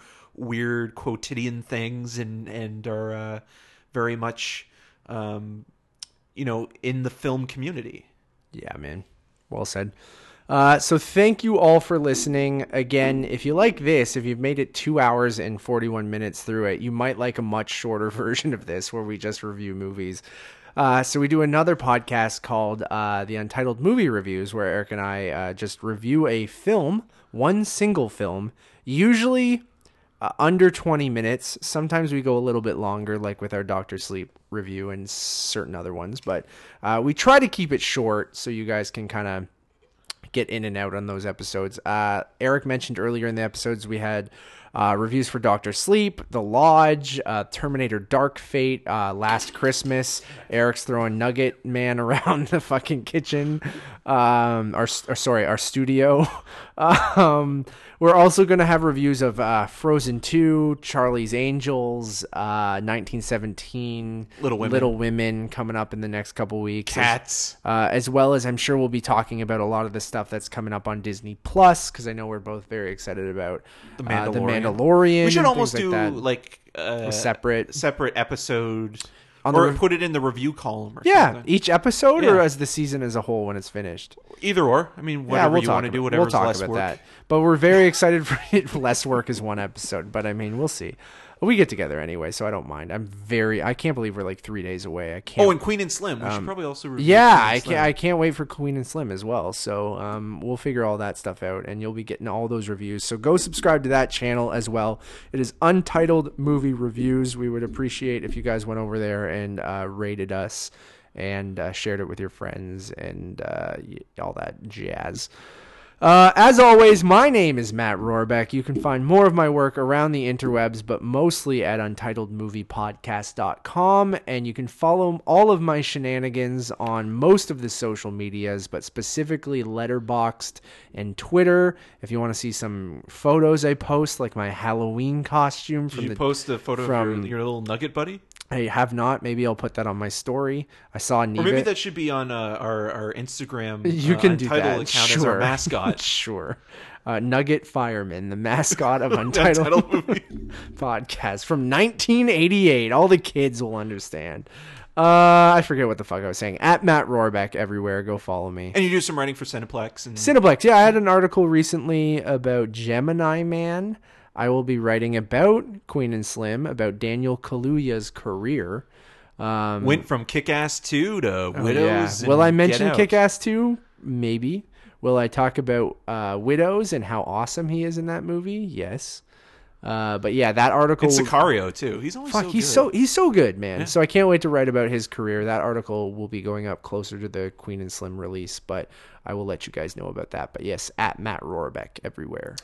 And I'm Eric Marchand. You can find more of my video reviews at rogerstv.com/cinemascene. I have a review of The Irishman up there, and I also have an interview with Terminator Dark Fate director Tim Miller, who actually, during our interview, dissed Joker.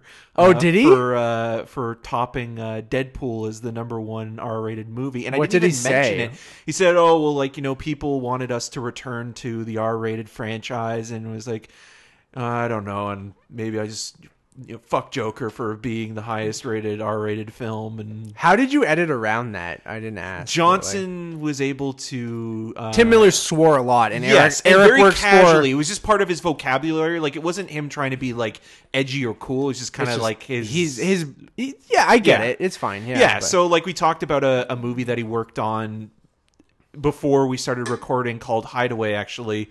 From the late 90s, and didn't he call it a piece of shit or something? He did. And again, very, very casual kind of guy, but yeah, we had to cut around that. Johnson Lai, who did the editing for it, worked his magic, and somehow we were able to make a coherent piece still. So go watch that interview. Yeah, and then on the social medias, Twitter, Letterboxd, at EM6211.